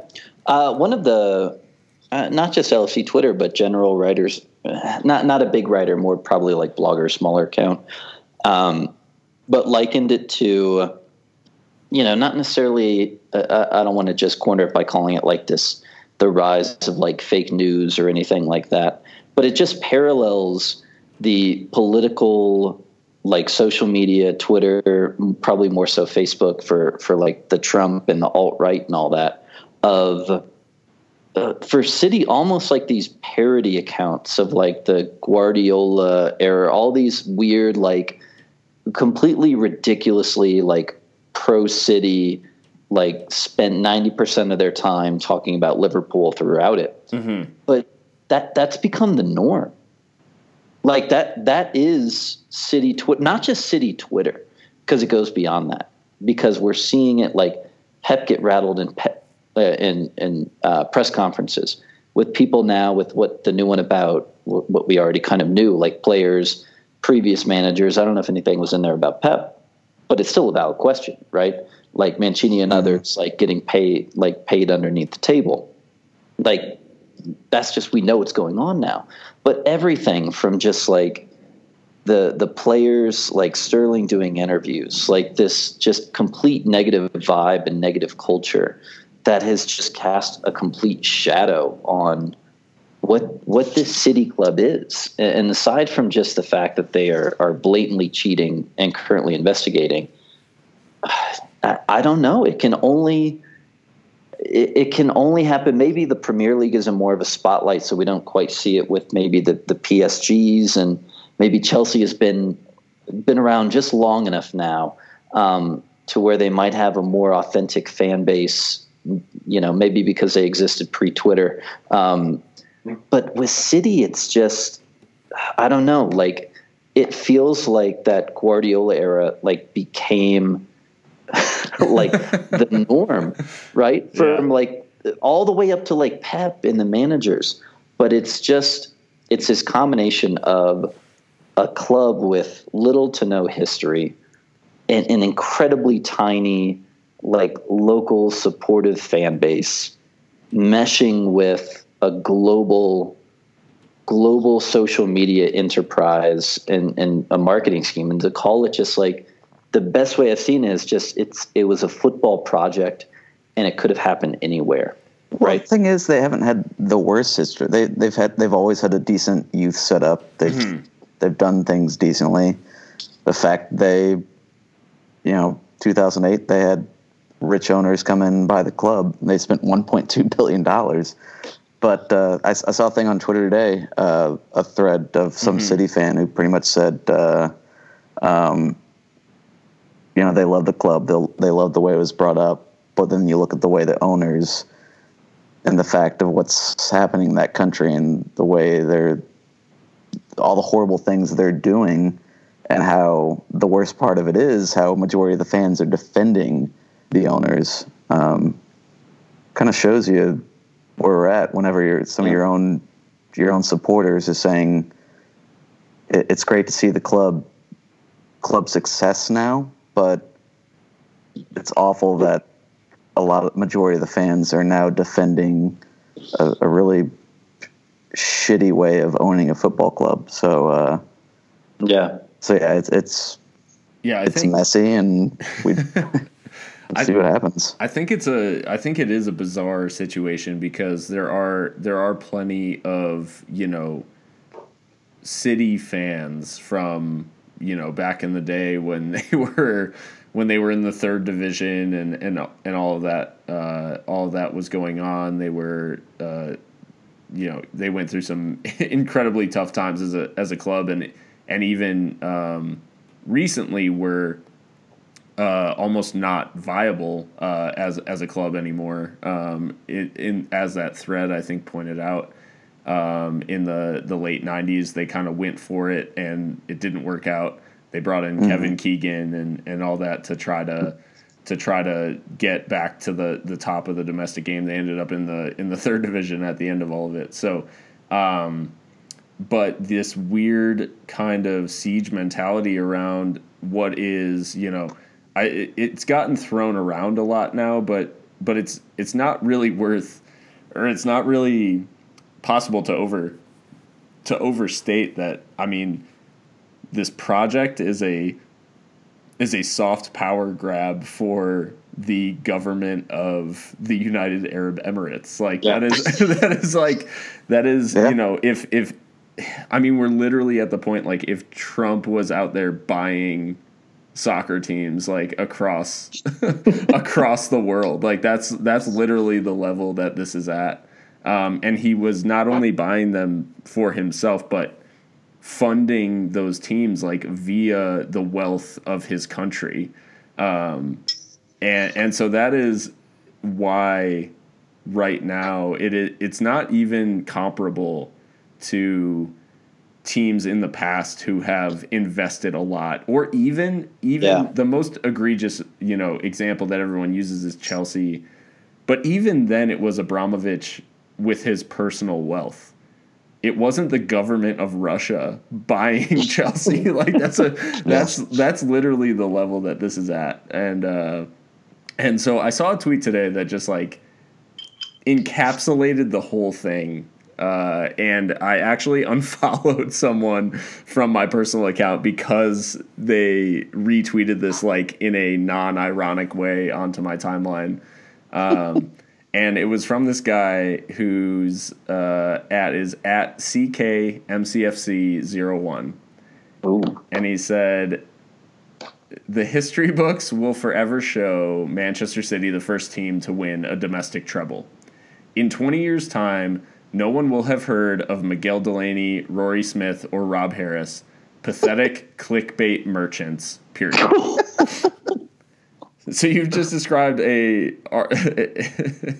the chief football writer at The Independent, the chief soccer correspondent at the New York Times, and the global football/sports writer for Associated Press as pathetic clickbait merchants. His profile picture is what really tipped it in for me, which is the picture of Klopp when he signed for Liverpool, touching the "This is Anfield" sign, but photoshopped on the "This is Anfield" sign is a picture of Margaret Thatcher. Oh my God! The level of why were you following this person? This is him. No. I wasn't following this person. I was following a City fan who was also like in U.S. soccer, like tied up in that. But I was following a City fan who retweeted this onto my timeline, and it literally made me unfollow him. So this account is everything that is so messed up about the way that City Twitter and the fan base are operating right now, which is they've taken on this like weird siege mentality against journalists, and it's so reminiscent of what's going on in our own government here in the U.S. that like it's really crazy to watch it happen to a sports team fan base, almost in the same way that it's happened to like a political party here in the United States. It's almost like they need a milkshake thrown at them. Yeah. All of City Twitter. So that encapsulated for me. Like when I saw that, I could barely believe it was real. But then at the end of the day, like the profile picture of this Manchester City account is a picture of Klopp. Like, and that is like, I know it's a piss take, obviously, but that also wraps up that it's not just this siege mentality, but it's also a weird obsession with Liverpool. Like, Leicester never went through this. Like, this is not like, it's not just like an inferiority complex of a club that, you know, can't necessarily hold their weight next to the others in the big six. Mm-hmm. I don't know what it is. Like, Leicester was like a cool story, right? And I think it's a huge inferiority complex. It's the expectation that, like, City, they won the treble, but it's just like I go to the grocery store and buy some milk. There's nothing extraordinary about it. I bought my milk. I made the purchase. I think Phil tweeted or retweeted just that, right? Like or you responded in a quote tweet to somebody about like that's the expectation now. Yeah. City should win everything. You've got the best manager in the world. You've got the most highly invested in squad in the world. Like you have to win everything. You buy $50 million wingers that struggle to get into the club. Like you have changed the sport. And if you don't win everything, you can't just not be successful in the Champions League, which is the holy grail for probably just about every other club except for Liverpool, and then say like, oh, the domestic treble is tougher. Like, well, it's not, because you can't do it. So it's just it part inferiority complex, but then goes back to part of that, just like you've got this fan base that probably just exists on Twitter and just expects everything. They just expect that you have to win every trophy that you're involved in. And that's not normal. That's not normal in this sport. Right. Yeah, I mean, when you think about the teams that have literally won everything, it's Pep's like 2010 Barcelona that won like 9 competitions, you know, if you include like the Super Cups and the Club World Cup and all that stuff. They were literally winning everything, and it was because they had, obviously it was kind of a different Barcelona at that point, but they still had the resources to bring in whoever they wanted, and that is the level that City is at now. If they are not winning whatever competition they're in, especially given the fact that in this FA Cup run they played no one of consequence. Oh, God. Even into the final, they played no one of consequence. They avoided big teams at every turn. So it's just that, you know, even avoiding all that, there is no excuse. They had a clear path to the Champions League final, and to go out against Spurs. I mean, they had some rough, you know, fixtures in the FA Cup. Oh yeah, Newport. Some Rotherham, Burnley, Newport, Swansea, Brighton, Watford. And if VAR was in the FA Cup, then they would have gone out against Swansea. Yeah. I mean, at least they had a difficult matchup in the Carabao Cup. Who's that? Oxford, Fulham, Leicester, Burton, and Chelsea in the final. Well, at least they had to play Chelsea, I guess. That's at least you could say in the Champions League they had a tougher matchup, you know. Yeah. Lyon, Shakhtar, Hoffenheim, Schalke, Tottenham. It's terrible. Like if they were even like everything was on a platter, like aside from the Premier League. Yeah.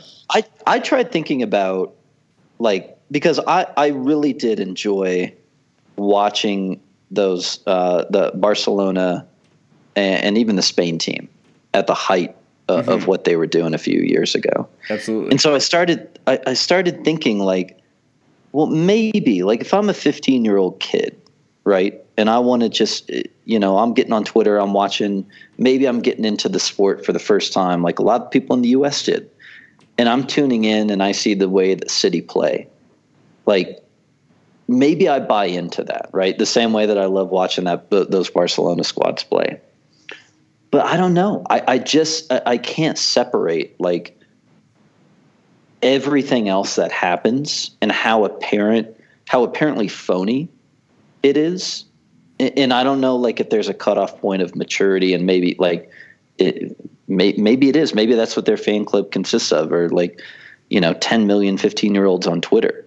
Like, and that's why we have these interactions that we do, and why all the way up to the, you know, when your whole club is based on marketing and some new injection of cash, like that is going to define who they are and why it's such a shit show. Mm-hmm. Well, I mean, as we kind of transition out of talking about City, because it leaves me feeling like dirty.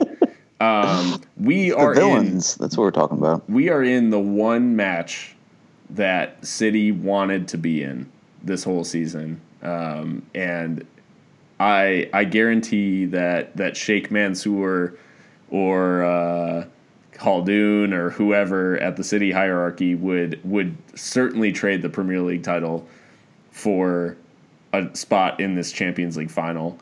It is the match that, I mean, obviously for Liverpool to reach 2 consecutive Champions League finals is kind of what you were talking about towards the beginning of this episode, Pat, like, and Dan, like this is one of the best teams in the world. Like, and we can't really deny that anymore because we've appeared in the final of the European Cup twice in a row.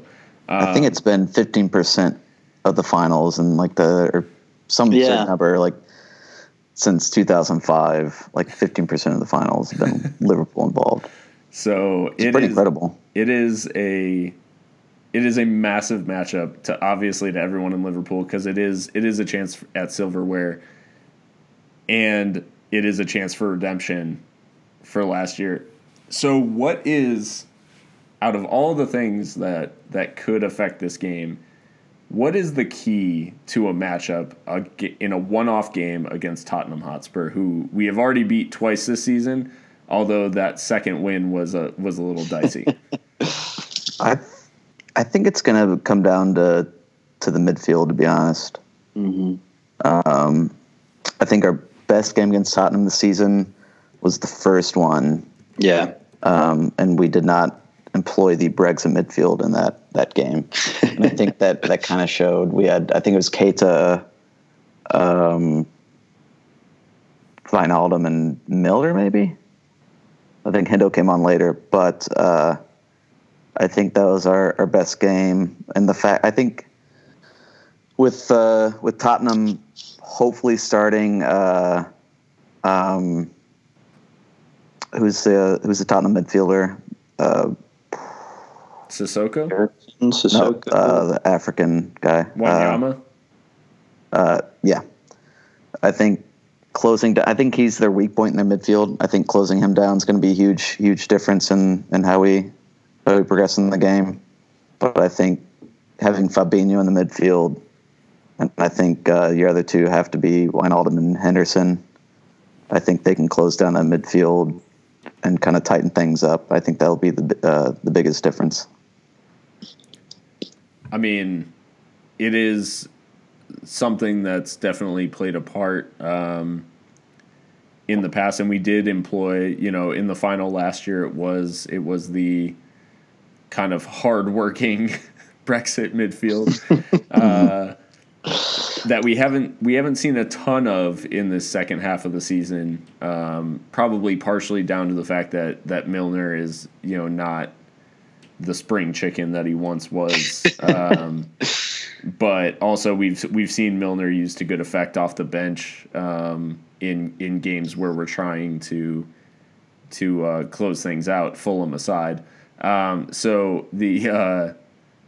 I mean, in a game like this, like Harry Kane, it's kind of rumored that he'll be fit for the final. Good. And I mean, that is my question. Like, is Harry Kane playing actually a positive for Liverpool in a match like this? Yes. I don't know.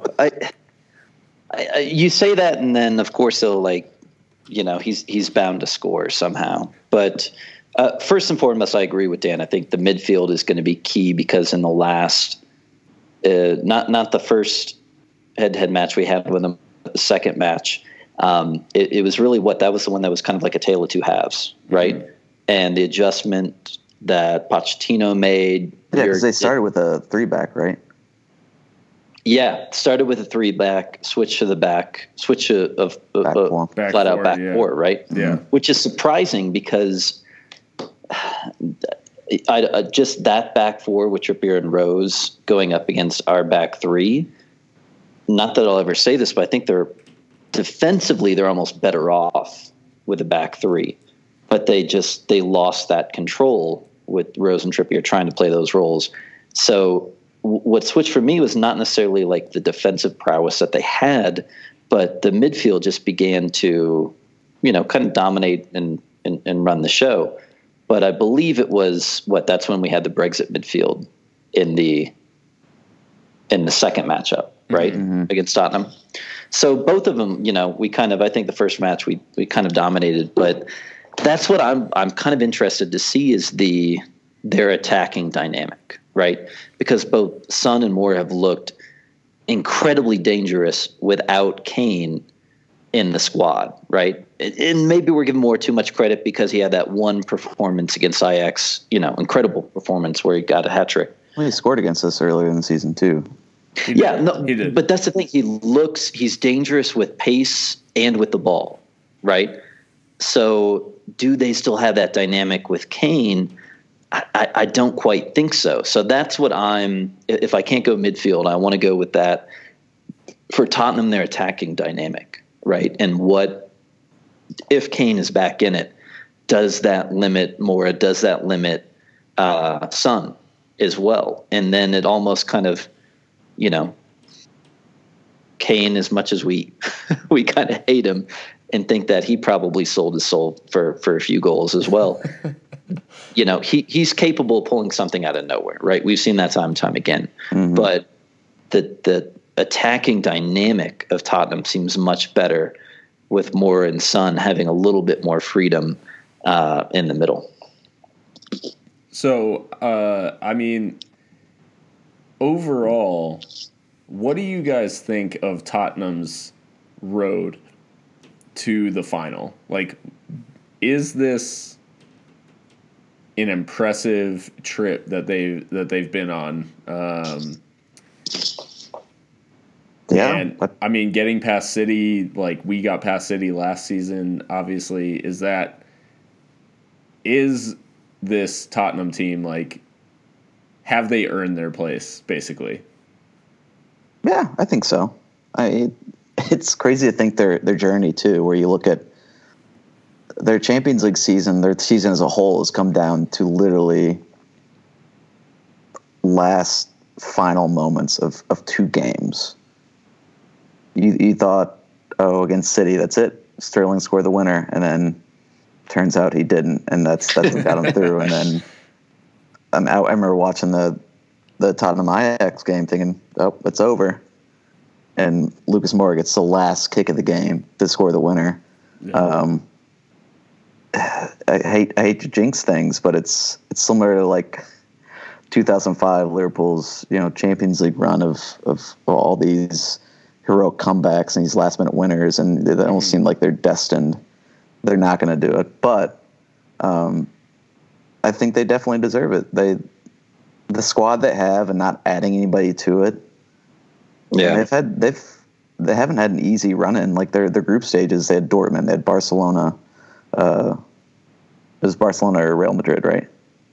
Barcelona. Yeah. Okay, so it's not like they had an easy group stage, same as us. So a lot of respect to that. And it wasn't easy. They may have gotten a little lucky, but we've gotten lucky this season too. So credit to them and credit to Pochettino. I think Pochettino's a good manager, and the stuff he's done with this team has been pretty incredible. But also, I just don't like the Spurs. Yeah, it's that's what's crippling to this. Like Ajax would have been such an incredible draw because losing to them would be a little bit easier to deal with than losing to the fucking Spurs. Absolutely. If we lose to Spurs, it's going to be a fucking nightmare. Yeah, but if you lose to Ajax, that's kind of like the team of destiny, like the antithesis of what City is. But either way, like we just have to. We'll come out and say it. Like we as the club cannot lose this final. Yeah. And I don't know if that's jinxing it, reverse jinxing it, doing whatever, but that's just putting it out there, being open and honest. And a loss would be absolutely just soul crushing, and just completely undermining, I think, of everything that Klopp has accomplished and the progress. Because these are just 2 incredible managers that have reached this. Like we talked about it when we were on Who Kicked the Corner Flag. Like we've been here, right? Like this team has been here. They've kind of tasted that, what defeat feels like. So I feel like we're ready and in a position to actually take home the 6-1. But for for Tottenham, what they've accomplished is incredible, right? But it's been I don't know about calling them a team of destiny. It's been almost like an identical path that Liverpool have been on in the Champions League this season, right? Mm-hmm. Tough groups. Group stages came down to a couple moments for both Tottenham and for Liverpool. Got out of the group. We had a tough draw with Bayern. They had a tough draw with City. Even theirs with Ajax is pretty tough too. But incredible comebacks to get to the final. Yeah. So I don't know about this team of destiny even any more than Liverpool last season or this season, rather than just, for me, credit to Pep because I think he's an incredible manager too, but probably the two best managers in the world in terms of accomplishing what they've accomplished with the resources that they have too. And I think talking about resources, Pochettino this season is just, you got to tip your hat to him. But yeah, two similar paths and two teams that deserve to be here, that fought and got performances and had two incredibly historic wins to get to the final. Yeah, it is. I mean, Spurs' journey is just so off the wall in terms of having, a VAR winner disallowed for City, and Spurs losing the second leg, but going through on their one away goal. It's just, or their 3 away goals. Sorry, keeping a clean sheet at home, I should say, is really what got them through. But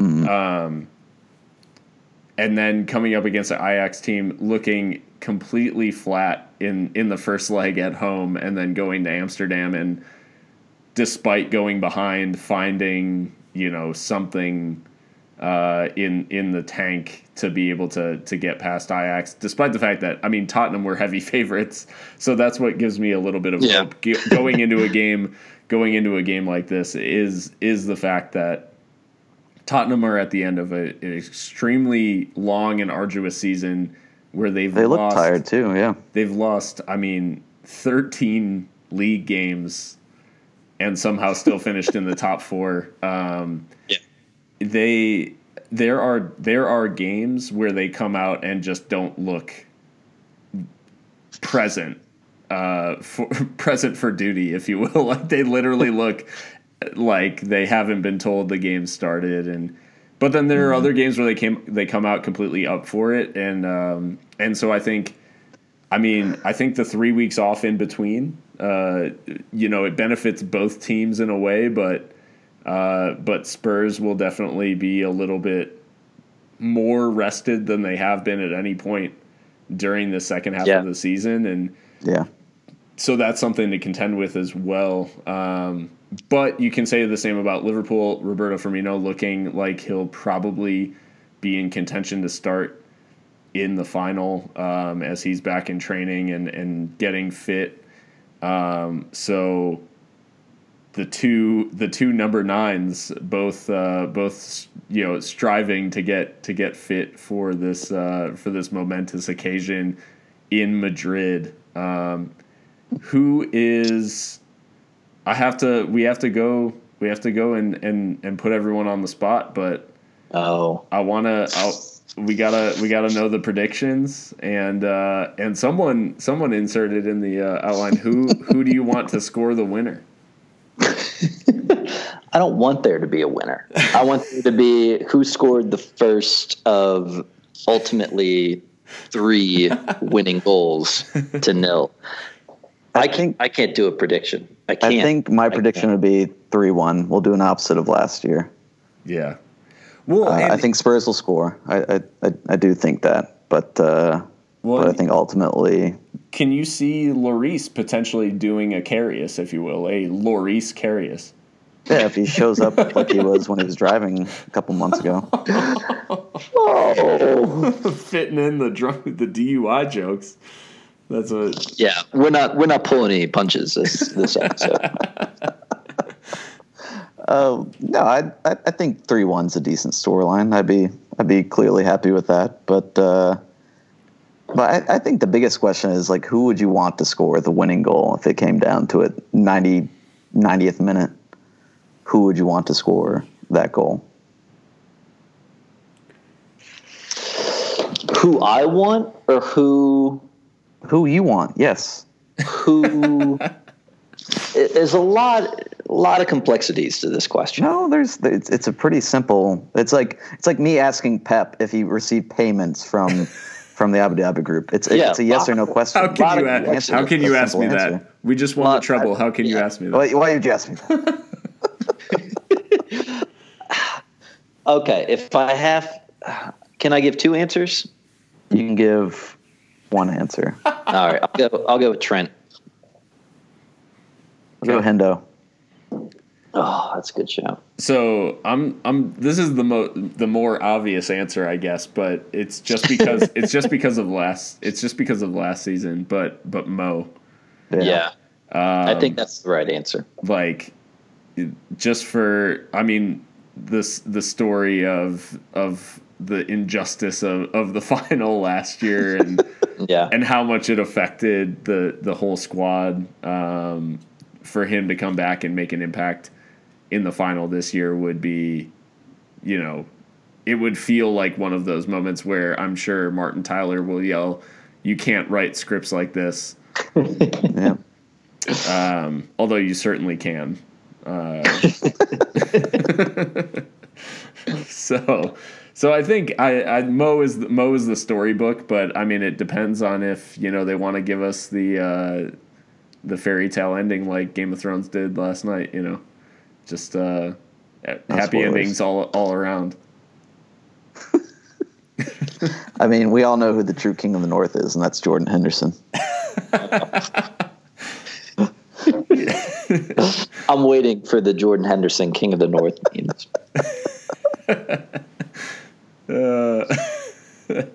Anyways, so I mean, the final is obviously. I mean, where are you guys taking the final in?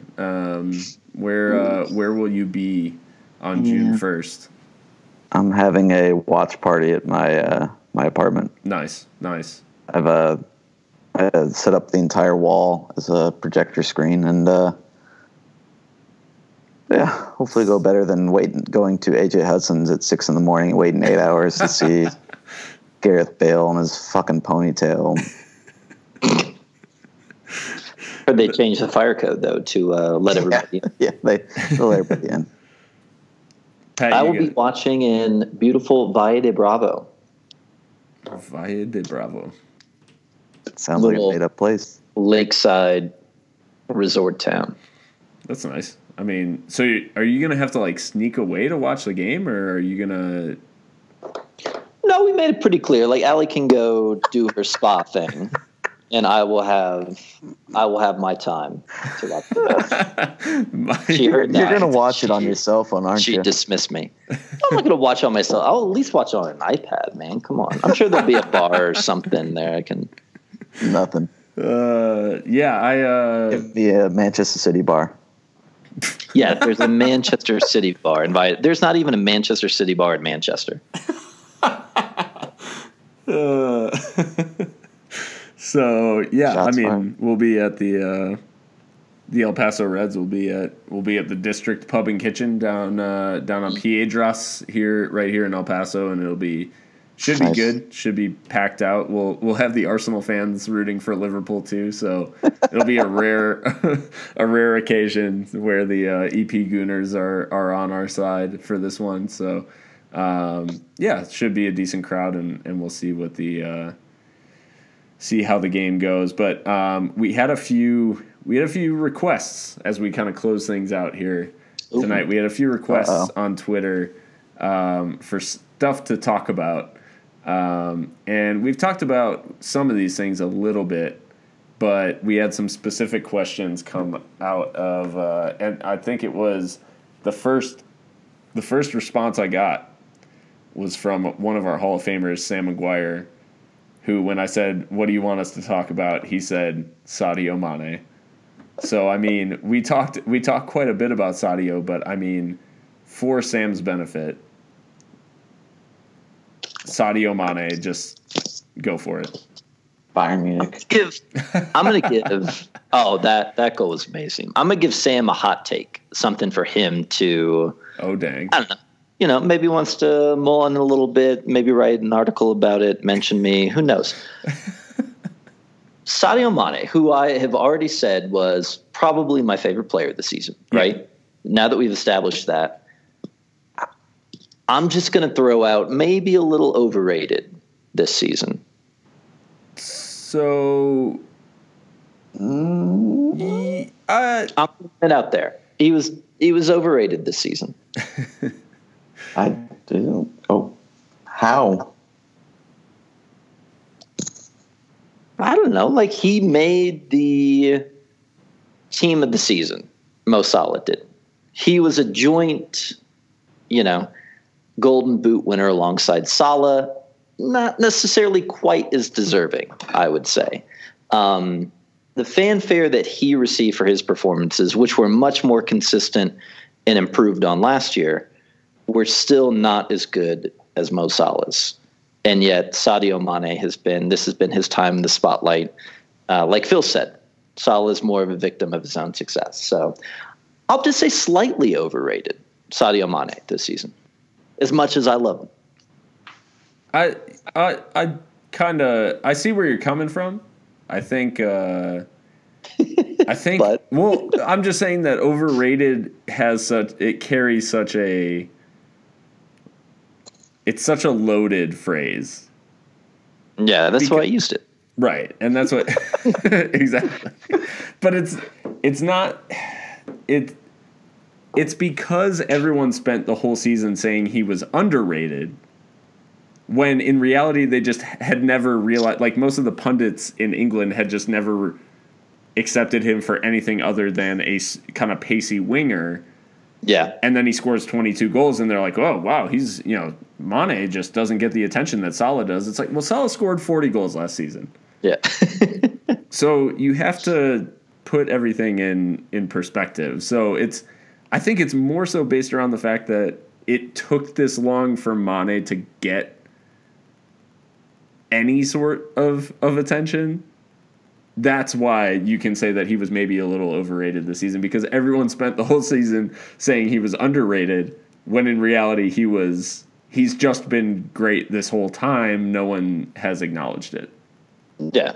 Yeah, because he would have won the Golden Boot had he not taken account of penalties. So. Yeah. True. Oh yeah. Yeah, because he didn't take a single one. So 22 non-penalty goals. Quick hot take in the lightning round. So we had Claudia from the El Paso Reds chime in, one of the great Reds from down here in El Paso, and she was chiming in concerning her Hendo obsession. Is it problematic to be obsessed with Hendo? No. I mean, I own the Hendo kit from the black away kits in 13-14 when he was spurning out backheel assists like it was his job to Suarez. But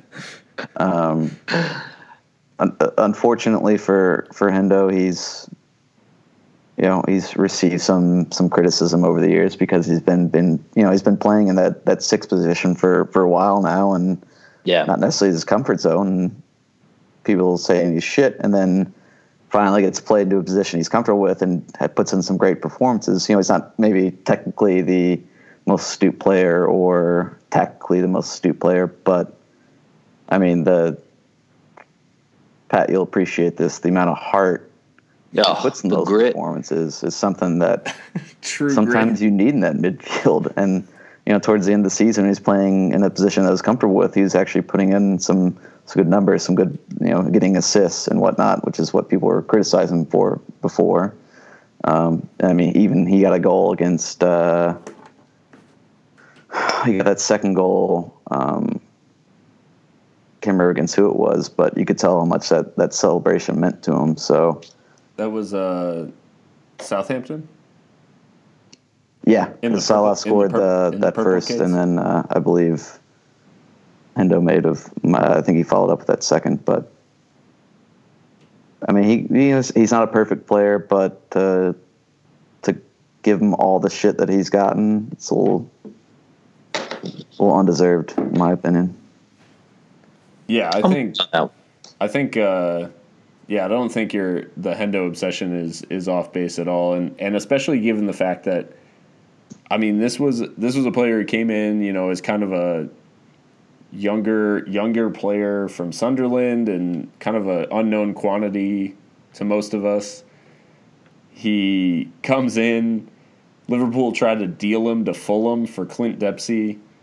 The deal doesn't work out, and thank God it didn't, because he's been, regardless of different performances, and you can sharpshoot any player and point to games where he hasn't been at his best, and like you guys have talked about, it's a lot of it comes down to playing as a six, which Klopp himself said, you can blame me for him playing defensive midfielder this whole time. So Hendo being kind of unleashed by Fabinho's revelation has helped. But in terms of his impact, in the squad and as the captain as well, he's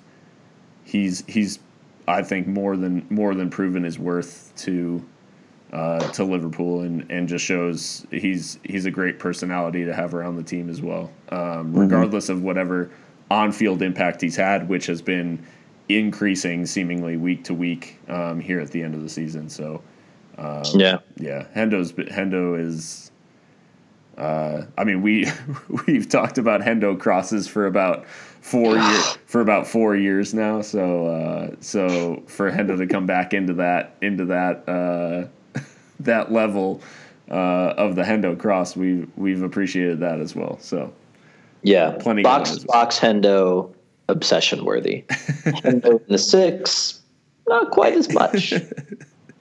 So he just doesn't know what he's doing.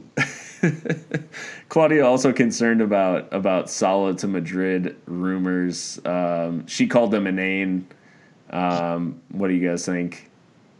I can guarantee you that Mo Salah is going to Madrid. Oh, okay.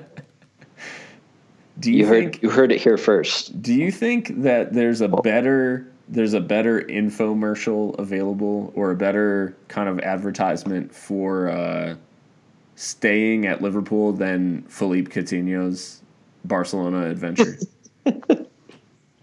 And the potential for him to come crawling back. No, yeah. We put it on the timeline, but no, I don't even know. The rumors appeared for like 2 days, probably, all Madrid based, and they're linked to everybody. They're linked to absolutely every single world-class wide forward or striker. Can I track back to what my comment about Salah going to Madrid? No. Because the entire LFC squad's going to Madrid. Oh, June 1st. Madrid. Yeah. Oh no. Oh, got him. Who is it? Gillum Ballbags or whatever his name is. That guy sucks, man. That was so. In my search earlier for Brenzy tweets, that was the peak. Brenzy was a hypothetical situation where. What's the dude's name? Gollum Believe. What's his name? Ballbags. Ballbags. Guillaume Balag. Yeah. He was going into a shop to buy some praline. I saw that today. Somebody brought that back up. Yeah. So somebody actually because, Brenzy doesn't exist on Twitter anymore. I think literally typed out the thread of what Brenzy put together. But it was just something about going in there and buying praline M&Ms, finding out they only have peanut M&Ms, and then informing the store worker that he had actually talked to the Candy Corporation, and they had actually given him inside information that no peanut M&Ms would be coming. So yeah, that shout out to Brenzy. Guillaume Balag still not updating us on those praline M&Ms. Oh, That's He's everything that was right with Twitter. Guy's an asshat. That was he's like the Spanish version of Tancredi. That's actually Boom. true. Did you guys see? Actually, we didn't bring it up, but Tancredi tweeted like yesterday or today. It said, "Boom! Oh yes." Juventus contact Jurgen Klopp with no success." I was like, "What is boom about any of that?" When it's definitely made up in the first place, but yeah, that. Like football Twitter used to be at like a different level than it is now. Some of the absurd shit that would happen was just. I miss the Von Serginho Tancredi espresso vines, to be honest. Von Serginho, also a potential hero with his like Always a hero. crudely photoshopped face videos. So speaking of stuff we love around Liverpool, Babu popped up with a question about LFC bromances. So the ones that he shouted out, he said there needs to be a conversation about favorite bromances: Sadio and Nabi, Ox and Brewster, Lovren and Salah, Alisson and Firmino, Lallana and Klopp. Pretty one-sided these days. Millie and Robbo, Trent and assists. Many to choose from. I think the best new one is just mainly Brewster and Chamberlain, just mainly because the video that came out of them. What was the series that LSC TV started? Bezies. Yeah. I don't know. They seem to click really well, and yeah. Not to mention Ox's contribution to the kit unveiling this year, which was just also, top quality. The video today also is great of Ox taking the video of Mo sleeping in the back and then switching to Lovren looking like a lost puppy because he couldn't find his fucking best friend. Pretty brilliant. I just want somebody with Sturridge. Like, can I see like an Ox Sturridge combination? Because that's why I replied to Babu about it. I was like, if you had to replace Phil and I for an episode of the Two Red Gringos, and you had your choice of any two, we haven't seen them on Bezies, but Sturridge and Ox would probably be the two that I think would put us out of a job. Sturridge. I feel like they would go off track too much, though. Who's that a shot at, them or us? Both parties, I think. So they're the perfect fit, is what you're saying. Studge and Gomez had those hip hop quizzes back in the day before Bezies was even. Ed Sheeran. Don't think about it too much. If you had to go back to the Hodgson years, who do you think were the best Bezies then? Oh my god. Konchesky and the bench. Konchesky and Hodgson was probably his only friend. You know John Joe Shelby's Bezzy was? His phone camera. Oh no. No. I thought you were gonna go for the red card. Like, this segment should not exist. This is why you don't invite me on. I do have to. I do feel like I have to shout out Nabi and Sadio because that is like that goes even beyond like a bromance because Nabi is I think would be like completely lost in England if it weren't for Sadio. I think Sadio is also another reason that Nabi came to Liverpool, obviously. Yeah, absolutely. And similar situation if saw the video today with Verge and Genie talking Instagram living to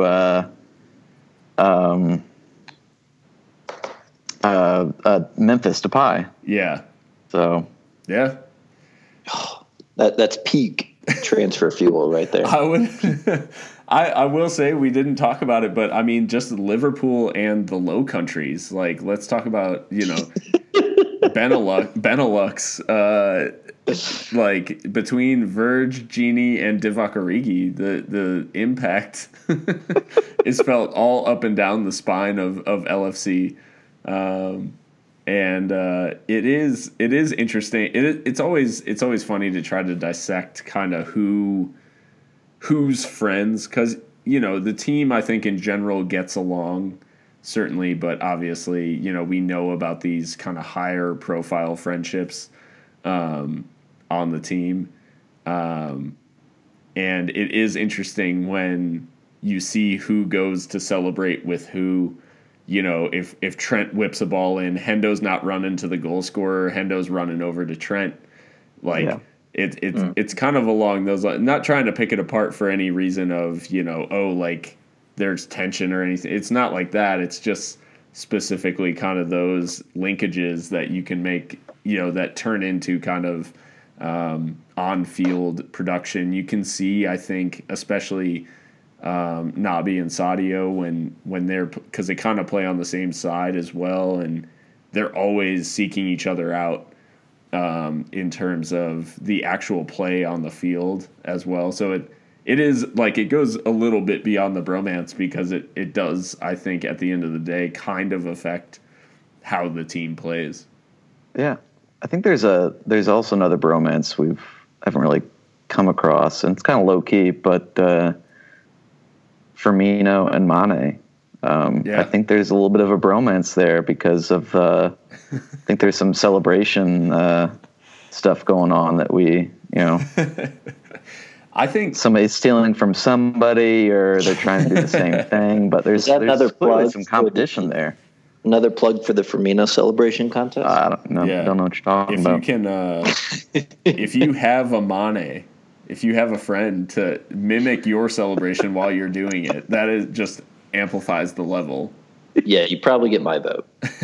Since this is end of the season type deal, we haven't really mentioned Xherdan Shaqiri at all. Ooh, that's a good point, actually. And I want to give a shout out to him because he didn't get, there's certain points where he didn't get that much playing time because of injuries, but he had some really big fucking goals for this club. And he had the assist for Genie for his third goal. So I think his contribution and the amount that we paid for him is got to be one of the better signings of the season too. Yeah. And it seemed like he just kind of brought this personality to the club that we've lacked in previous seasons. So I think Shaqiri deserves some recognition that we really haven't given him too much this episode or this season, in my opinion. Especially his 2 goals against United. Yeah. Deflected or not, like those were fucking awesome. So. Huge impact. And it is, I mean, it's worth bringing up because it's the difference between, I even think about it in the context of this final, where, we start our best 11, maybe Shaqiri's not in it, but in terms of bringing people off the bench, I mean, the way that Tottenham's gone through the end of the season, they've been a little threadbare. And when you look down their bench, you're not seeing, big difference makers. But when Klopp can look down the bench and see a guy like Shaqiri to come on 60 minutes and change things, like that is what we've lacked so often in the past is, last season Salah gets injured, in the 25th minute, and we bring on Lallana and it's game over. Like it was just, we weren't in it from there.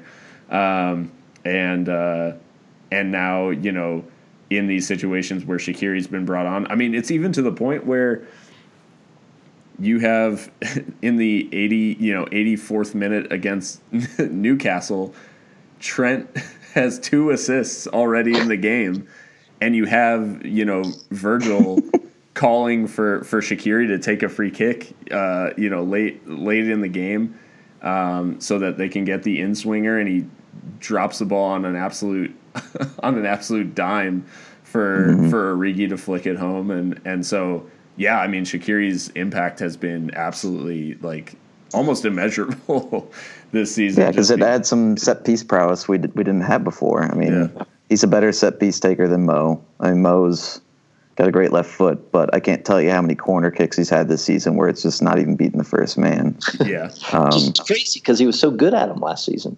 So I mean, having that double threat on even free kicks in dangerous area, having like Trent and Shaqiri on it, like it adds a certain danger that we didn't have previous seasons. So I think Shaqiri has been a bargain, even if he hasn't really been there all season, but he's provided the goals and the assists and the creativity we needed when we needed it most. So the last lightning round point is from Alan from the El Paso Reds as well. How Klopp changes the midfield according to the rival. I believe it's genius and shows us how good our back four and front three are, that we can make these like midfield adjustments. So what do you guys think about the tinkering in midfield that we've seen this year, where we've seen so many different combinations?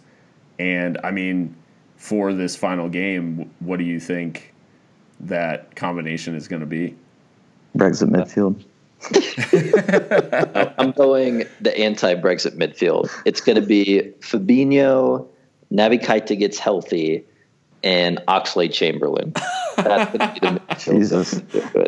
Just like scenes. I'd give that a 0% chance, but as much as I'd like to see it.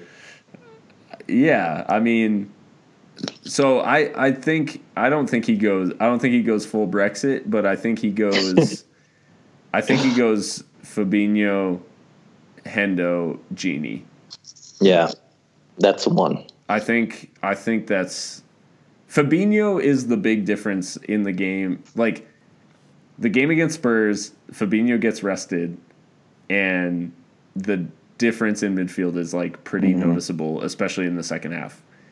So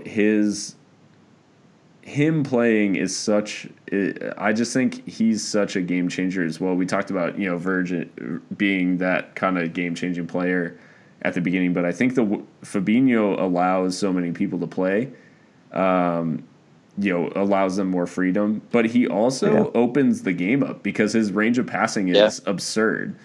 And so I think Fabinho starts, and then I think Hendo in more of a free role, with Gini kind of playing that in between role that we see so often. But I mean, he's got a little bit of license to go forward as well, as we've seen later in the season. So, I'd say that we definitely see that three with the ability to kind of change things, if Gini's impact is, not as much, or if we've got a lead and you're looking to hold on, then you can bring on Milner or someone to get that to get that graft, the grit and the graft. True grit. Well, I think we were mentioning before, and one of the most important things, key matchups in the final is that midfield. And I think that's really going to be what decides this tie. And having Fabinho and that anchor and that six, just kind of controlling it. But I think Wijnaldum's going to be one of the most important pieces in that, because he's probably tactically, he's probably our best player. And I think closing down the spaces and closing down the players in that midfield, especially, that Spurs midfield I think is weak, because I just don't, Wanyama in there, I think he's been a weak point every time I've seen him play. His decision making is pretty slow. I think closing down the spaces and really tightening up is really going to control that game. And I think Wijnaldum's going to be a key cog. And then Henderson going forward, I think, is going to provide some heart and spark. So I think that's going to be a big difference on June 1st. Yeah, it'll be. I don't know. I'm already nervous for it, but those. I think when we look at this game, it is we can be safe in feeling like the favorites because I mean we're a better team than Spurs. The problem lies in it being a one-off. If it was a two-leg final, I would not even hesitate at the idea that Klopp would get it done. He's now undefeated, still undefeated in two-leg ties since joining LFC, which is ridiculous. He is. I don't know how that's been pulled off because I guess that's how you get to 3 European finals in 4 years. But I don't know. I think it just feels like the right combination, not only of the right personnel, but just the right mentality too around this team. And I guess we'll see how things pan out. I mean, it is one of those where, as you said earlier, it is a must win in terms of the mentality of the squad kind of heading into the off season, where last season we chalked it up to it being Madrid and kind of moved on. But I mean, we don't want to see, it's Tottenham lads. Like that's so it is. This is a tough situation to be in because it's a Champions League final, but it's one where if you don't win it, we're going to come away pretty disappointed. Yeah. I mean, Pat, who do you see starting this one in midfield? I think that's the key. It's the Fabinho, Gini, Hendo, and especially as we've seen Hendo in the role that serves him best. And I think if Sissoko's playing, I think Gini's a good counterbalance to that. Fabinho, obviously, with Eriksen going to cause a threat. And then Hendo's kind of that free roaming piece too. So I don't know. It's tough. I keep looking at how Spurs are going to line up. And I do that because if you just look at the 2-11s, like top to bottom, you said it yourself, we're the clear favorites. Like if you looked at any other league and see like the top 1 or 2 teams compared to whoever's in like 3rd, 4th, 5th by some distance behind them, you'd say, oh, like, Borussia Dortmund's the out and out favorite. You'd say Atletico Madrid's the out and out favorite against somebody like Valencia. But it's just one game. Right. So anything can happen. So there's that nervousness and maybe a little feeling of unease of finally being the odds on favorite to take it home. But that midfield to me has been, especially what Gini's been accomplishing lately, is dynamic enough. It's safe enough, but it's also creative enough. Same thing as Alan said, when you've got a back 4 that we do, and you've got the front 3 of Salah, Firmino, and Mo, then you have that flexibility to have a controlling midfield. But I think that's where it'll come down to. And we've got the firepower, but also the defensive prowess to stifle them. Well, everyone, I mean, you've heard it all here. It's been a crazy season for Liverpool, and it's been a hell of a lot of fun to be a fan of the Reds this season, despite the fact that, as we reviewed the league, it came up just short of this goal that Liverpool's been chasing now for two full decades, going on 3, I guess. But that pursuit doesn't end, luckily. That's the benefit of football is we go again next season as well, and there's no indication that this Liverpool team's going anywhere, and we've got a final to play in on June 1st. Absolutely going to be a blast, I think, despite the nerves, and everyone's going to enjoy the occasion. For anyone making it to Madrid, I am just green with jealous rage. So enjoy it for us if you made it past the the sales of tickets to corporate sponsors rather than to actual football supporters. But But yeah, aside from that, guys, if you've enjoyed this episode, you can listen to us on pretty much any podcasting platform, iTunes, Spotify, Google Play. We're on all of them. Hit subscribe if those platforms give you the option to review. Also, think about doing that because that just gets us a little more visibility, lets people know that we're not total, we're not total garbage, just mostly. And yeah, other than that, you can follow us on Twitter at 2RedGringos, and we're on like all other social media as well. And for all of us down here at the 2 Red Gringos, it's time to say adios with a little bit of hope for the man who should be healthy for the Champions League final, and that's Bobby. That's Bobby, bitch. Bobby, bitch. Bobby, bitch. Bobby, bitch. Body, bitch. Make that body flip.